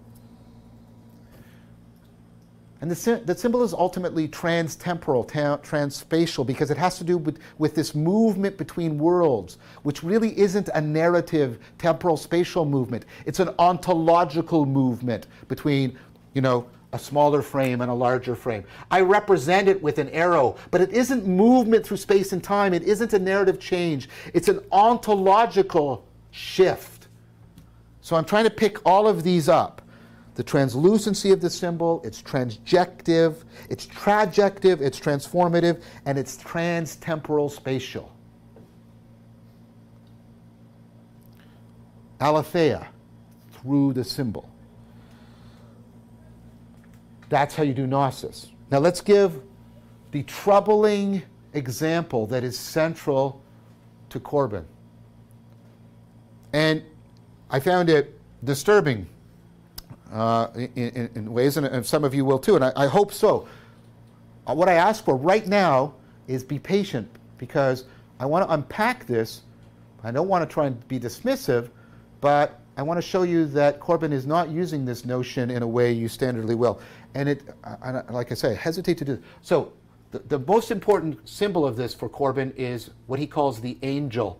And that's why Chetham puts it in the title of his book, and Avens puts it in the subtitle of his book on the New Gnosis. As soon as I put that up there, many of you are now rolling your eyes, as I did, and there's a part of me that I can feel there's tension behind my eyes wanting to roll them. Right? Oh no, angels, oh, what is silly, superstitious idea, cherubs and only New Age people that, swing crystals and, angels and all that stuff. And it's like, oh no. What a disaster. And I deeply appreciate that, okay? I'm not being dismissive of that. I would say that that's an imaginary understanding of angels, one that Corbin himself repeatedly and deeply rejects. What's he talking about, and why is he using this term? Okay, he's using it because it's a term that is that fills some of the literature of the Persian Sufism that he reads. I want to propose to you an alternative way of understanding this to what, our sort of cultural imaginary way of understanding this.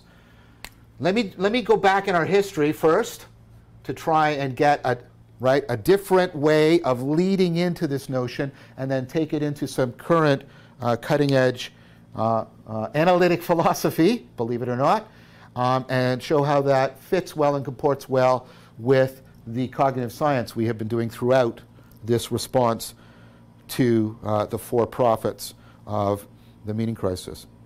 Okay, so this is, now I'm making use of the seminal work of Stang, Stang wrote a book called The Divine Double, which is a follow-up to a book he wrote on pseudo-Dionysus, and he's written some brilliant articles on pseudo-Dionysus that brings all this out. Now, so the book is called The Divine Double, and he's pointing to a particular motif that was prevalent in the Mediterranean world during, and right, remember we talked about the Hellenistic dominant side and thereafter, and you have the rise of Gnosticism and early Christianity. So during this period, and across many different groups, you see it within Gnosticism, he makes a clear case. And you know, again, some people are going to know, no, but he makes a clear case for this motif showing up within early Christianity. You can see it in Manichaeism. You can see it clearly in Neoplatonism and Plotinus. This notion of the divine double. I'm spending time on this because you won't understand Jung also if you don't understand this divine double. Okay, so what's the notion of the divine double? It becomes prevalent through the Mediterranean spirituality of the Hellenistic and post-Hellenistic period, and I didn't talk about it that much when I talked about the Gnostics and the Neoplatonists, because I wanted to talk about it here, because here is where I think it belongs. This was the idea. And again, part of this is how this is so antithetical to our way of thinking, especially our decadent romantic way of thinking. So the decadent romantic way of thinking, you know, that sort of goes back to Rousseau, is, you know, you're born with your true self, and you have to be true to your true self, and you have to express it, and that's what it is to be authentic. So, this has become pervasive in our culture, right? In this Mediterranean spirituality, the motif is very different. It's this idea that here I'm here and I have a self right now, or they might say a suke, right? A spirit or a soul. I have myself right now, but it is bound to the divine double. There's a double of me, right, that is archetypically more important than me. And that what I am doing, my true self is actually this divine double. And my spiritual path is to reunite this self with that divine double. And to bring it, right, bring the two together. And that realization of their interdependence culminates in, right, a kind of mystical union between them. Now, this is still all very fuzzy language. I'll grant you that. But first of all, notice how this is very interesting. Step aside from the mythos for a minute and think about the concept. So you see how this is Gnostic, right? Not in the sense of Gnosticism, but well, a little bit in the sense of Gnosticism, because there's this transgressive. It's trying to break grammar. It's trying to break the grammar of thinking of your true self as something you have. Your identity is something you have, that you're born with it, it's in you, and what you have to do is express it authentically. And that grammar is being subverted and transgressed by the idea that your true self is beyond you, and you have to aspire to it. And you see there's a bit of the Socratic element there, right? That your true self is something you aspire to, rather than something you have. The true self is something realized through the being mode of self-transcendence, not through the having mode of inner possession. And so the divine double, right, it is pervasive. It's a pervasive mythos. And what I'm first of all going to recommend is, and I think this is a very fair recommendation, you understand Corbin's use of the angel as a symbolic way of talking about the divine double. And you may say, okay, that's great, and I see why it challenges the grammar, but I don't care about this because, all right, I didn't believe in angels, and I don't believe in divine doubles, so telling me about angels in terms of divine doubles, what does that gain me? That gains me nothing. Well, I want to be very careful here. I want to start a problem. I want to start you on a deep analysis of this, right? Let's put aside the mythos. Let's put aside the metaphysical claims, right? And let's focus in on this very process of aspiration towards a better self, towards a more angelic self. right? Because it goes back to the Socratic project, but you can also see it in the depths of, right, our current. Sorry, not that's too broad. Sorry, you can see it. You know, this process of aspiration towards a greater, better, fuller self is, of course, all the way through Maslow. It's all the way through Jung, right? This aspirational process is central to a lot of the mythos that we have about talking about, right, how we are going to normatively improve not our situation, but ourself. So, is the divine double a crazy idea? Well, in one sense it is. If you just sort of literalize the mythos into some sort of axial two-world mythology, right, and metaphysics, sure. But maybe it's not a crazy idea if we go back and try to ask this question. Instead of asking the question, look, and this is what I meant about real dialogue, philosophia, not philonokia. Instead of asking the question, should I believe that? First ask yourself the question, why did so many different groups of people in that world believe it? What was going on there? What was it doing? And here is where I think I can immediately invoke the important work which I've discussed repeatedly throughout the entire argument of this entire series, the important work of L.A. Paul and transformative experience. And that was bound up with the way we talk about gnosis. Now, I alluded to somebody else's work that was influenced and from the same sort of, I don't know what to call it, school as L.A. Paul's work. And this is the really important work of Agnes Collard. And her book is entitled Aspiration. And she's arguing for a neglected form of rationality that is best understood through aspiration. And rationality, what?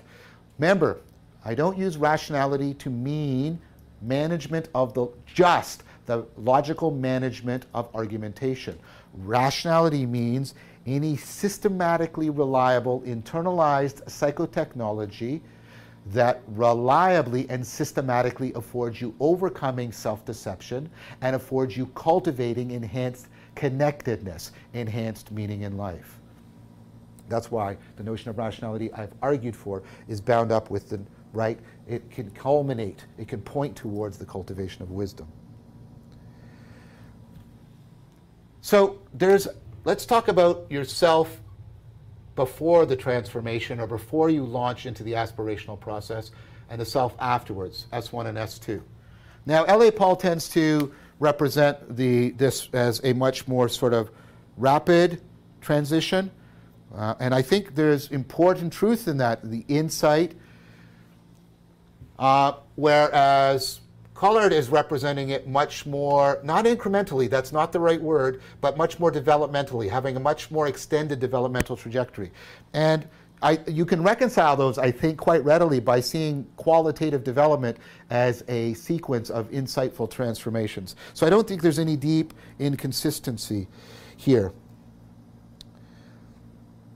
Okay, so what's the problem here? Well, as I've already pointed out, with any genuine quantitative, I used exactly the wrong word, I apologize. As I've pointed out, with any genuine qualitative development, quantitative development, you just get sort of more things, more beliefs, more experiences. Qualitative development is why I am so different in kind from that kid that was born in Hamilton. It's a fundamental difference of competence, of what I can know and what I can do and what I can be, rather than just how much. Right? So, I've already pointed out that you have an issue here of non-logical identity.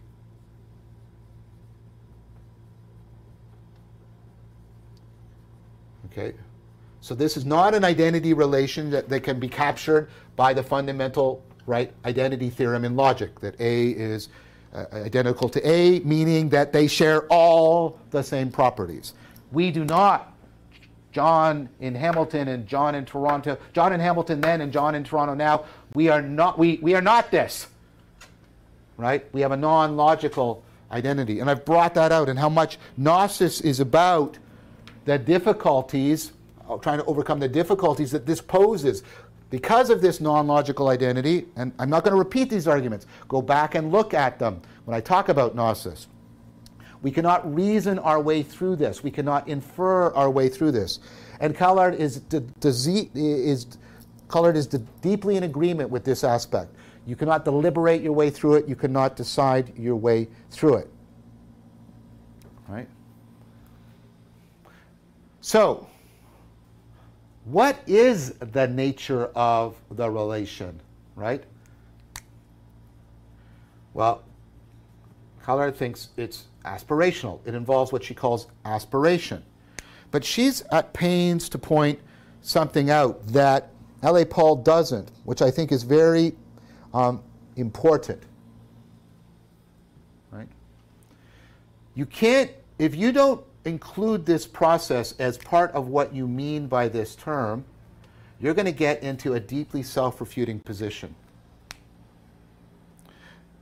Because my relationship to rationality and my relationship to wisdom are aspirational. I am aspiring to become rational precisely because I am not currently that rational. And if the aspiration to rationality is not part of rationality, you're getting into a weird kind of self-refutation. The aspiration of rationality is constitutive of the ongoing process of being rational, and therefore it must be included in your notion of rationality. And notice how we're getting back towards the Platonic idea of the deep interpenetration of love and reason. Took a long time, eh?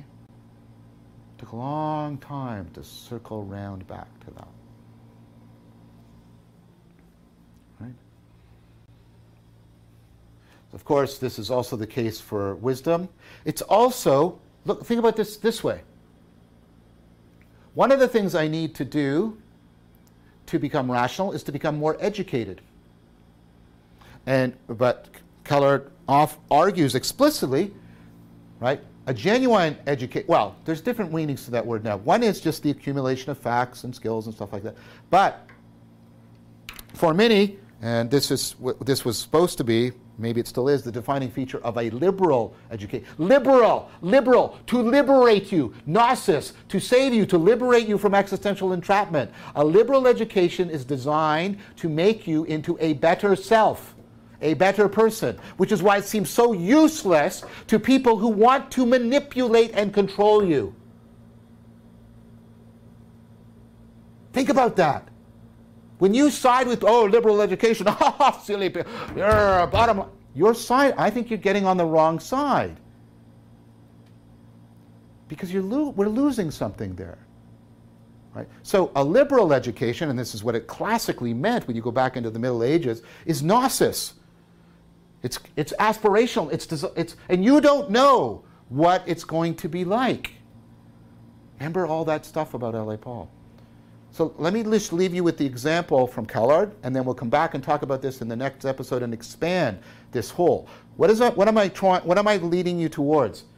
I'm leading you towards that this is the relationship between the existing self and the divine double. Or another way perhaps of putting it, the divine double is a symbol in Corbin's sense that allows you to move from yourself now to yourself then, to the better self. One of the examples that Callard gives in aspiration is, and think about how this fits in with a liberal arts education, somebody who wants to come to appreciate music. And notice how that word appreciation means both understanding and a gratitude. It has a connotative, right, emotional aspect, and has a denotive conceptual aspect.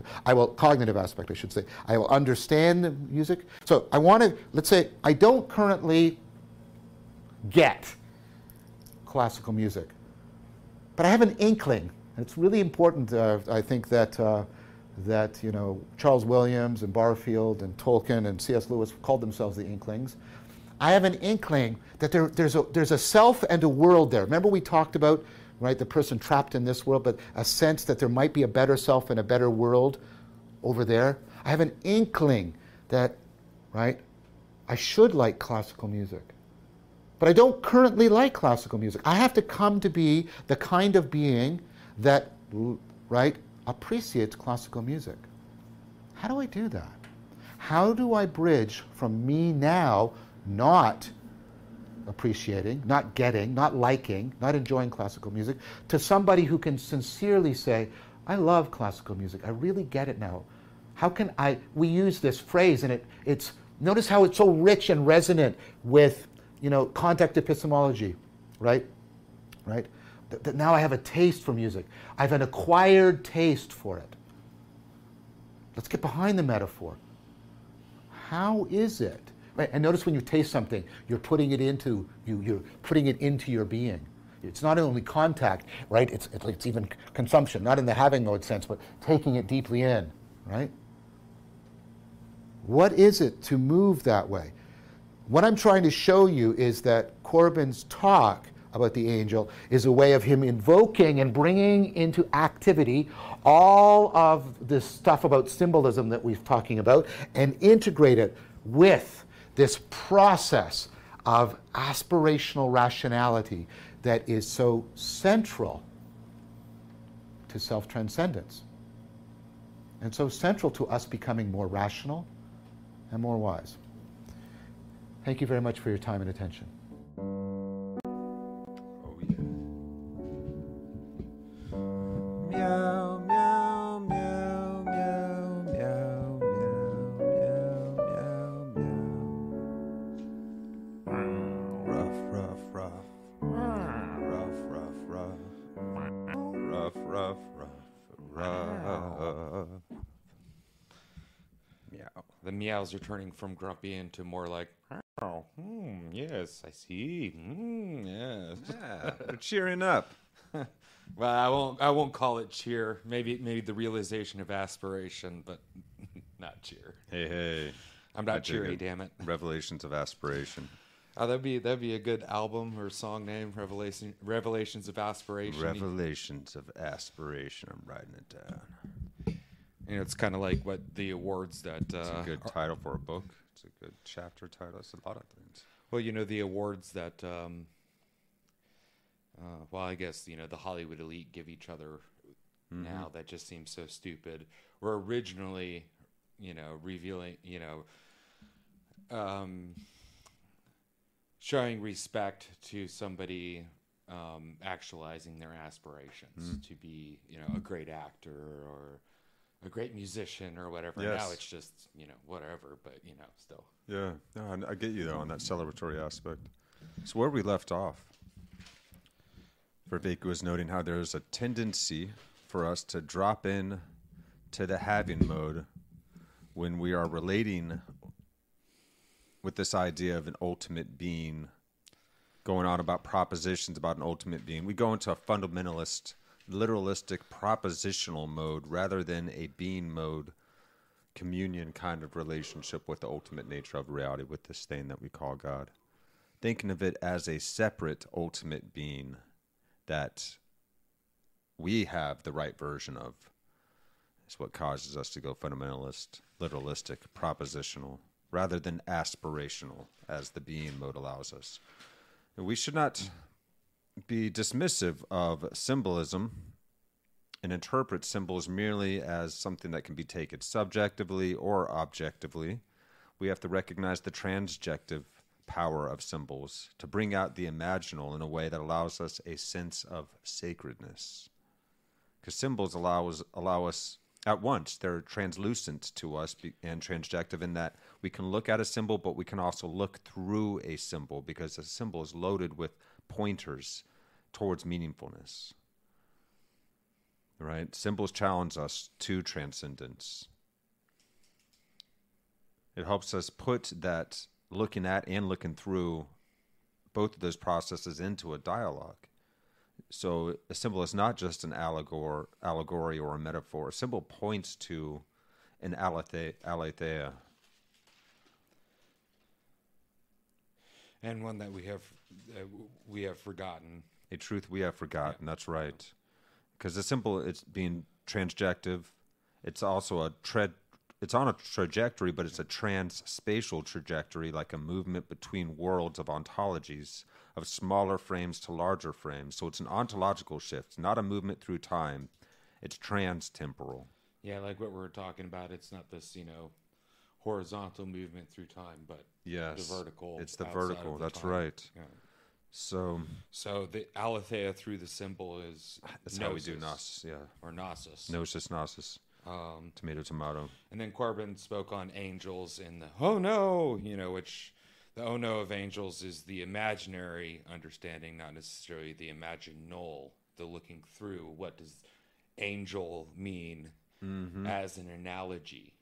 Opposed to, angels touched by an angel. What does it mean as a symbol and an analogy in a dialogue together? So beyond our imaginary, fantastical representations of the angel alone as some kind of metaphor for some new age kind of vision, So we look at the relationship between that symbol and the concept of a divine double. yeah, and that was Stang. Stang wrote on the divine double. That's so right. the imaginal angel that we were speaking of, not the imagination of an angel, two wings and whatever, but the thing that we look through to get the idea of what the word angel is trying to show us is the divine double.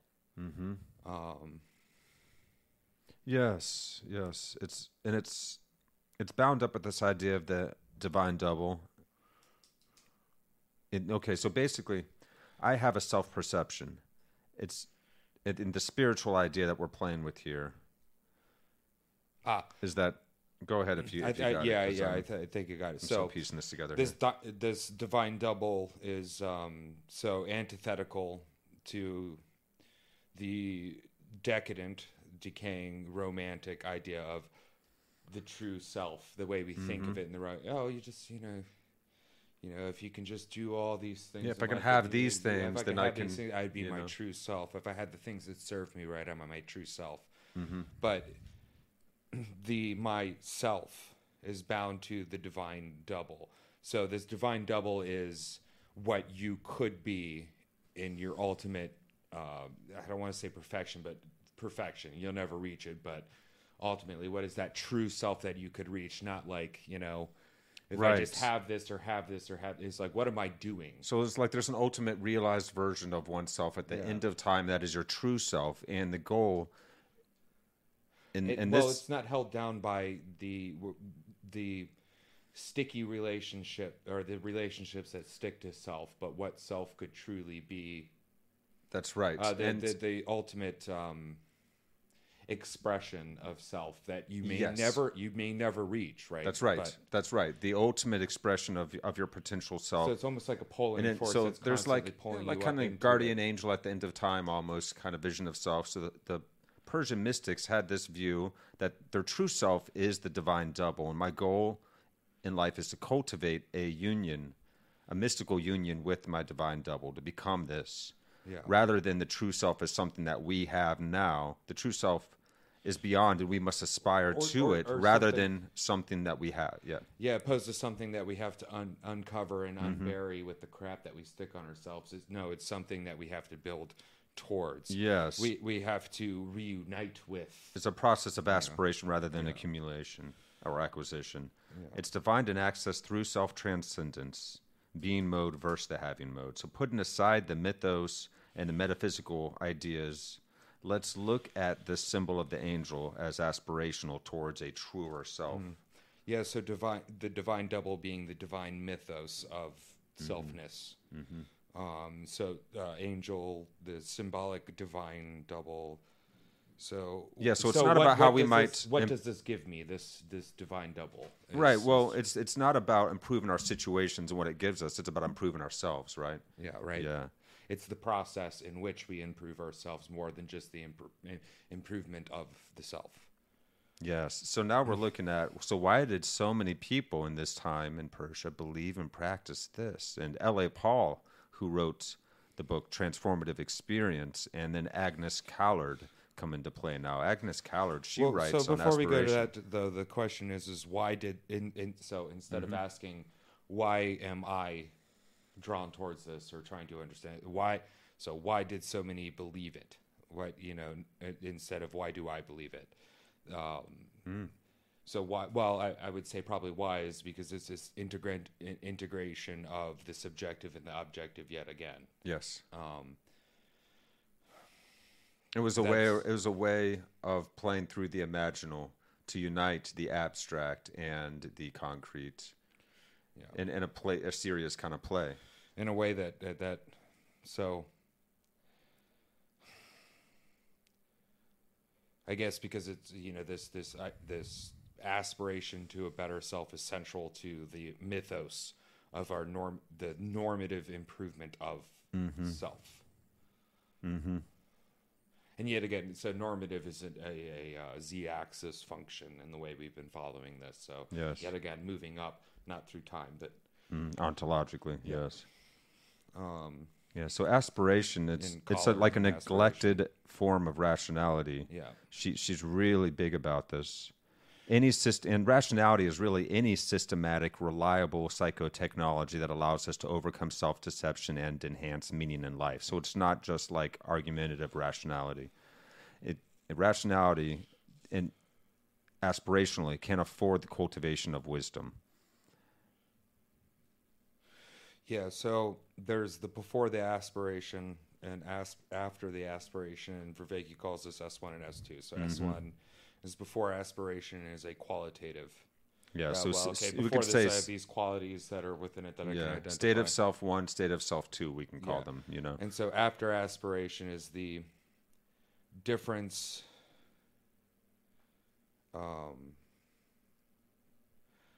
Okay, so it cannot be how much. Okay, so the difference is not of like a how much, and not but a non-logical way is damn. Well, we do know that. I need to rewrite my notes. We do know that if the aspiration of rationality is not a part of rationality, rationality itself becomes self-inferential. Rationality needs aspiration in order to be a healthy rationality. Yeah. It must aspire to go beyond itself. It must be willing to self-correct and self-challenge, break frame, and be transjective. It must be willing to transcend its ideas. So that makes sense. Aspiration is necessary for rationality. So we're really trying to bring back love and reason into rationality because we must have a love of truth rather than a mere want for acquisition of knowledge for us to be able to cultivate wisdom and overcome self-deception.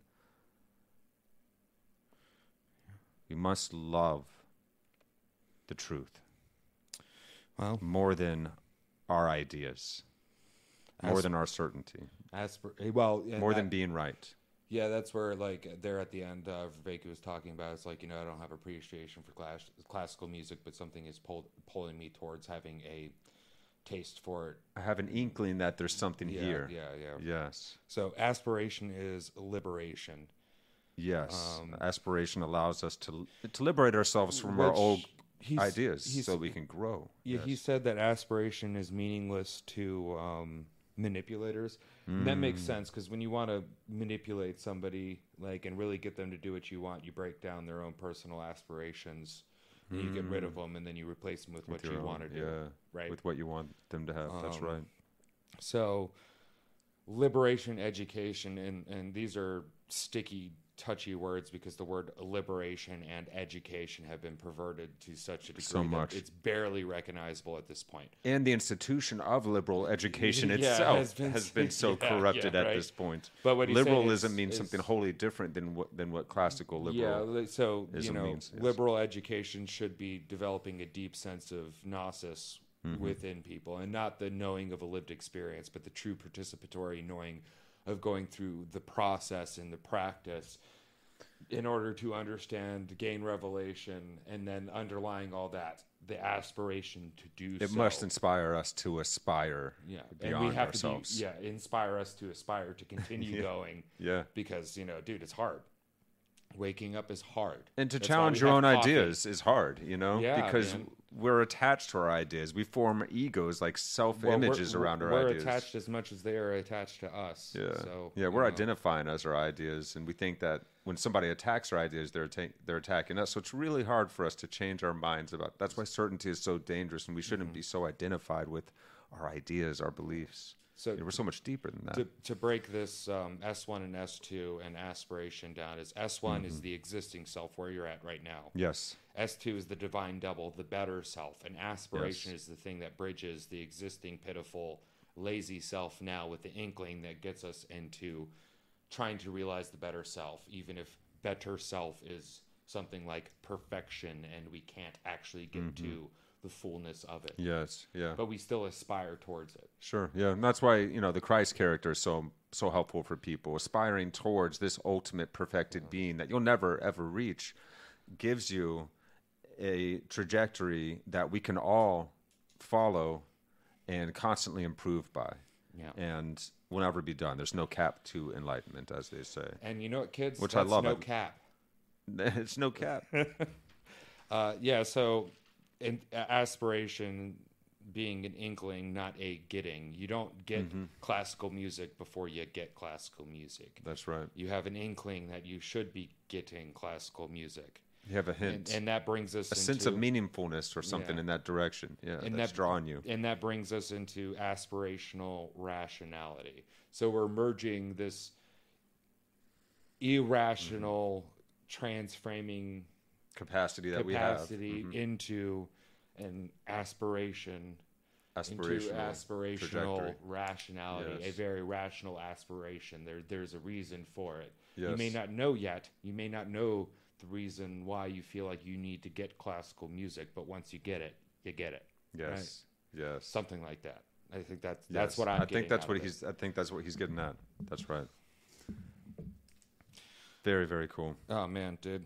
Like this stuff will really stretch you if you really I'm gonna go back through like this next year. I'm gonna go back through this and do an in-depth. Right, I know, because I know there's so much. These notes and rewrite there's so much more that can be glued together in the neural networks that we've been mapping out. Hey, we've got 3 more after this. We've done actually 2 more, right? No, this is episode 48, and then we got 49 and 50. No, but it goes to 51 because the first one's introduction. So it's actually a 51-part series in the. Is there a 51? Yeah. No. Yeah. I do see Solving the Meaning Crisis lecture series here. No, yeah, so I think what's going on is that's coming. Either way, we're a few away, but I think it's 51 because the first one was just introduction. I've been following the playlist. Right, okay. Here's a video on that I was telling you about earlier with the Orthodox ministers on emergence and emanation, John Vervaeke. That might be fun to cover. Yeah, interestingly enough, like John Vervaeke being a non-theist, not necessarily an atheist, what he's doing is very similar to what I'm observing that the Orthodox Church, what they do. Yeah, so he might be open to the idea of God. He just doesn't believe in any one God.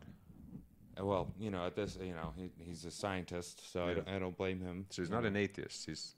But nor does he ever deny either. So that's right. He's very careful there. He's not doing what the more conservative. But he doesn't want to get into a fundamentalist, literalistic, propositional argument here. He's trying to do something wholly different. Never shaking his fist at God. That's because right. There's no point in what he's doing. Or the sacred, a sense of the sacred. God. That's right. He sees the value in a sense of the sacred. He's looking at and the aspirational goal of self-transcendence. Yeah, he's looking at what are we trying to do with religion. With religio, yeah. Which, like I can respect, like that's kind of what scientists need to do is like, Are we just trying to argue over our ideas and proclaim our beliefs, or are we trying to aspire to something within ourselves, a higher relationship with reality, with the source of this reality, and become more loving and responsible and able beings? Yeah, crazy. Yeah. Are we trying to follow a way of being, or are we just trying to say, this is what I believe, and that's good enough? Well, because that seems to kind of be the mode that we really have gotten stuck in. No, it's from what I've realized, most of the times when people claim make the claim that this is what I believe, they don't even know what they believe, and it's a lazy way of just passing the buck of responsibility off to the lump of those who say I believe such and such. Yeah. Because it seems right to us. We want to be seen as on the side of right. Or, we don't want to be like kicked out of our group. I think I mentioned this when we were heading up to band practice earlier in the week, but sloth and how dangerous sloth is because it's like, well, I believe it, so I don't have to look any further. Yeah. I'm lazy. It's the laziness. I don't have to look any further. I don't need to do that. I got it. That's right. I believe it. I can make the proclamation, and that's fine. Right? Yeah. And that's actually finally an IKEA form of an argument too. That's a victory kind of argument without even using any kind of. Well, it's the victory by turning over the table. Rationality. And just saying, it's just whatever. Throwing the monopoly. Yeah, I'm already done. I've already looked at that. Whatever. I've already figured that out, and I already understand that. I don't have to play whatever chess you with say you. is. I'm better than Yeah. I don't even need to consider your ideas. Yeah, that's sloth. That's a way of ending an argument. I don't have to even consider my ideas because I've made the proclamation. That is sloth. That's why it's a mental sloth. That's why we need the participatory, subjective aspect of our experience. Is so it's not just I'm proclaiming this. It's like, no, I'm not proclaiming it and I'm done. It's every day I'm going through this. I'm experiencing this. I'm continuing through, and it still seems like it's right to me. And then when you work with somebody else that has a counter idea, ultimately you should be refining what is right to me as you're doing it. That takes work. That's the opposite of sloth. Yes. A willingness to subject your own beliefs to interpretation and reevaluation. And take the energy to hold down wrath or to envy. To consider. And keep it. Yeah, to drop your conditionality, become more unconditional, to be able to consider someone else's point of view. The 7 deadly sins is really deep, and it's not just a religious Christian thing. Like, if you really look into them, you see how much time and effort people have taken to identifying these tendencies of human nature that keep us from being the optimized being that we should be. It's really interesting. Like humans, we've taken a long time to try to figure this out, and we're not perfect, no, but we've really taken a long time, and it's worth rejecting sloth. We've done some good work to put the work in and rejecting the envy of other people. I just want what they have. Jealousy. Well, if you want that, put your nose down and work through it. I think personally, I think sloth is the deadliest of the sins because it keeps you from keeping wrath in check, lust in check, envy in check, all the rest in check. Yes. So you need an aspirational, loving motivation. Is a good a loving motivation too. It is a good to transcend these things. To have. You need that to develop that willpower to even be able to overcome it. Yeah. And you could say that's almost like when somebody says, "Oh, I feel spoken to by some outside force that made me get my life together." That's aspiration. Whether it's angel, divine double, something is like just your partners in your head, whatever you want to call it. That So when we say angel, we're talking about the divine double, and we're talking about the divine double. We're talking about the greatest version of yourself and the aspiration that grabs you and tries to your quote unquote draw you into angelic that potential. It's interesting. Yeah, I'll have to think on that because like I haven't seen like these past 10 episodes. I haven't seen any of, so it's kind of going off the cuff. So now like that we've gone through this, it'd be nice to listen to again and start to pick out these things and then think of, okay, when they say, like guardian angel, or when the reference to angel, like keeping this idea of the divine double for something, not just for myself, but the other angels that aren't the better portions of myself. What is that? What does that mean? How does that connect down to here? And look at that from the imaginal perspective. Opposed to the imaginary. To help the symbol and what the symbol points to be in dialogue. In that deeper dialogue. Yeah, and in a way that is in the spirit of the logos. Yes, and it's exactly that is in a communion with the logos. So we are questing into this question rather than trying to acquire an answer. We are questing into an aspirational process. Yeah. Oh boy, it's been fun. It's been good. Looking forward to this was a good one. Next season's stuff. Even though we're not quite finished with this season's, but next season should be really good. Because now we can apply what we've learned here and go out and look at other smart, wise guys and what they have to say. And that's right. We're in on the. We can start looking now. We can start digging into some of the more controversial subject matter, the things that are going on in the world right now, through this lens. It's going to be very, very helpful. Be a lot better than just me like grinding my teeth while I'm drinking my coffee in the morning and Well, reading now we have news. a strong, healthy firewall to Yeah. BS and self-deception that we've begun building within ourselves. And the practice of going through this entire series has required a lot of discipline, a lot of effort, a lot of inquiry and willingness to challenge our own conceptions of ideas. It's actually felt really healthy, this entire process. I love how Vervaeke has approached the challenge of how we may awaken from the meaning crisis. Yep. Oh, yeah. Well, we're lucky to be in the process of awakening Right, yes. out of this Yes. and into this meaning crisis. Because first you must awaken into, and then we'll work together to awaken out of. Amen. May we never consider ourselves done and be so certain as to think ourselves woke on any subject. May we always be awakening. Awakening, never awoke. Right. Awake, yeah, never done. not woke. Constantly. There's infinite room for us to grow out there so we can ever awaken. And I love that idea. Well, I love that there is no end to the potential that we may reach. You know, there is no cap to our ultimate enlightenment. How boring There's just and infinite room to grow. how boring and hellish would life be if there was a limit, particularly a limit that we could see? Right. And they're like, oh, they were done. We'll wear robes and sit on thrones. Right. Sounds like hell to me. No. The thrones life that you're isn't showing static. me look uncomfortable, Yeah. and those robes, are they cotton or are they polyester? Yeah. Right.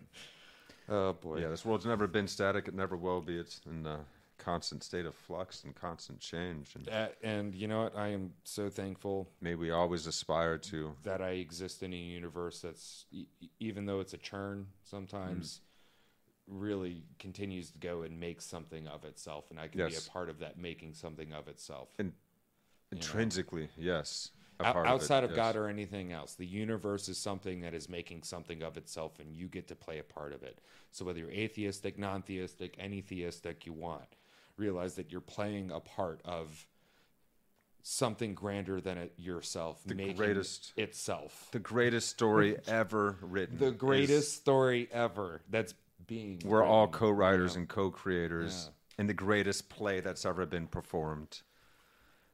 And even if you don't get out, you don't got too many friends, and you're a hermit, you're still participating. There's no way out of that. No. So I feel blessed for it. Most of the time We're all frankly. riceving from and I contributing something to reality.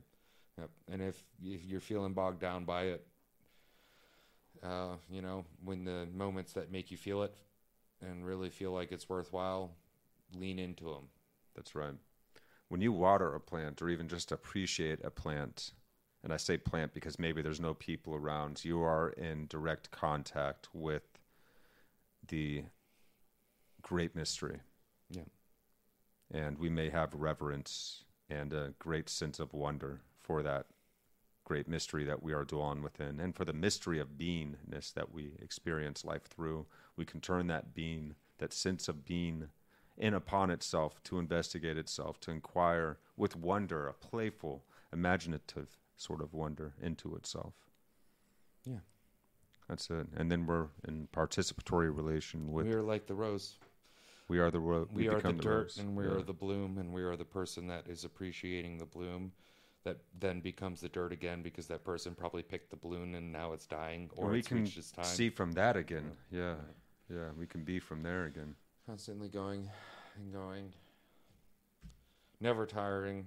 We may tire, but the process doesn't. That's why there's so many iterations of us to continue the process. Emergence is ever ongoing. Yeah.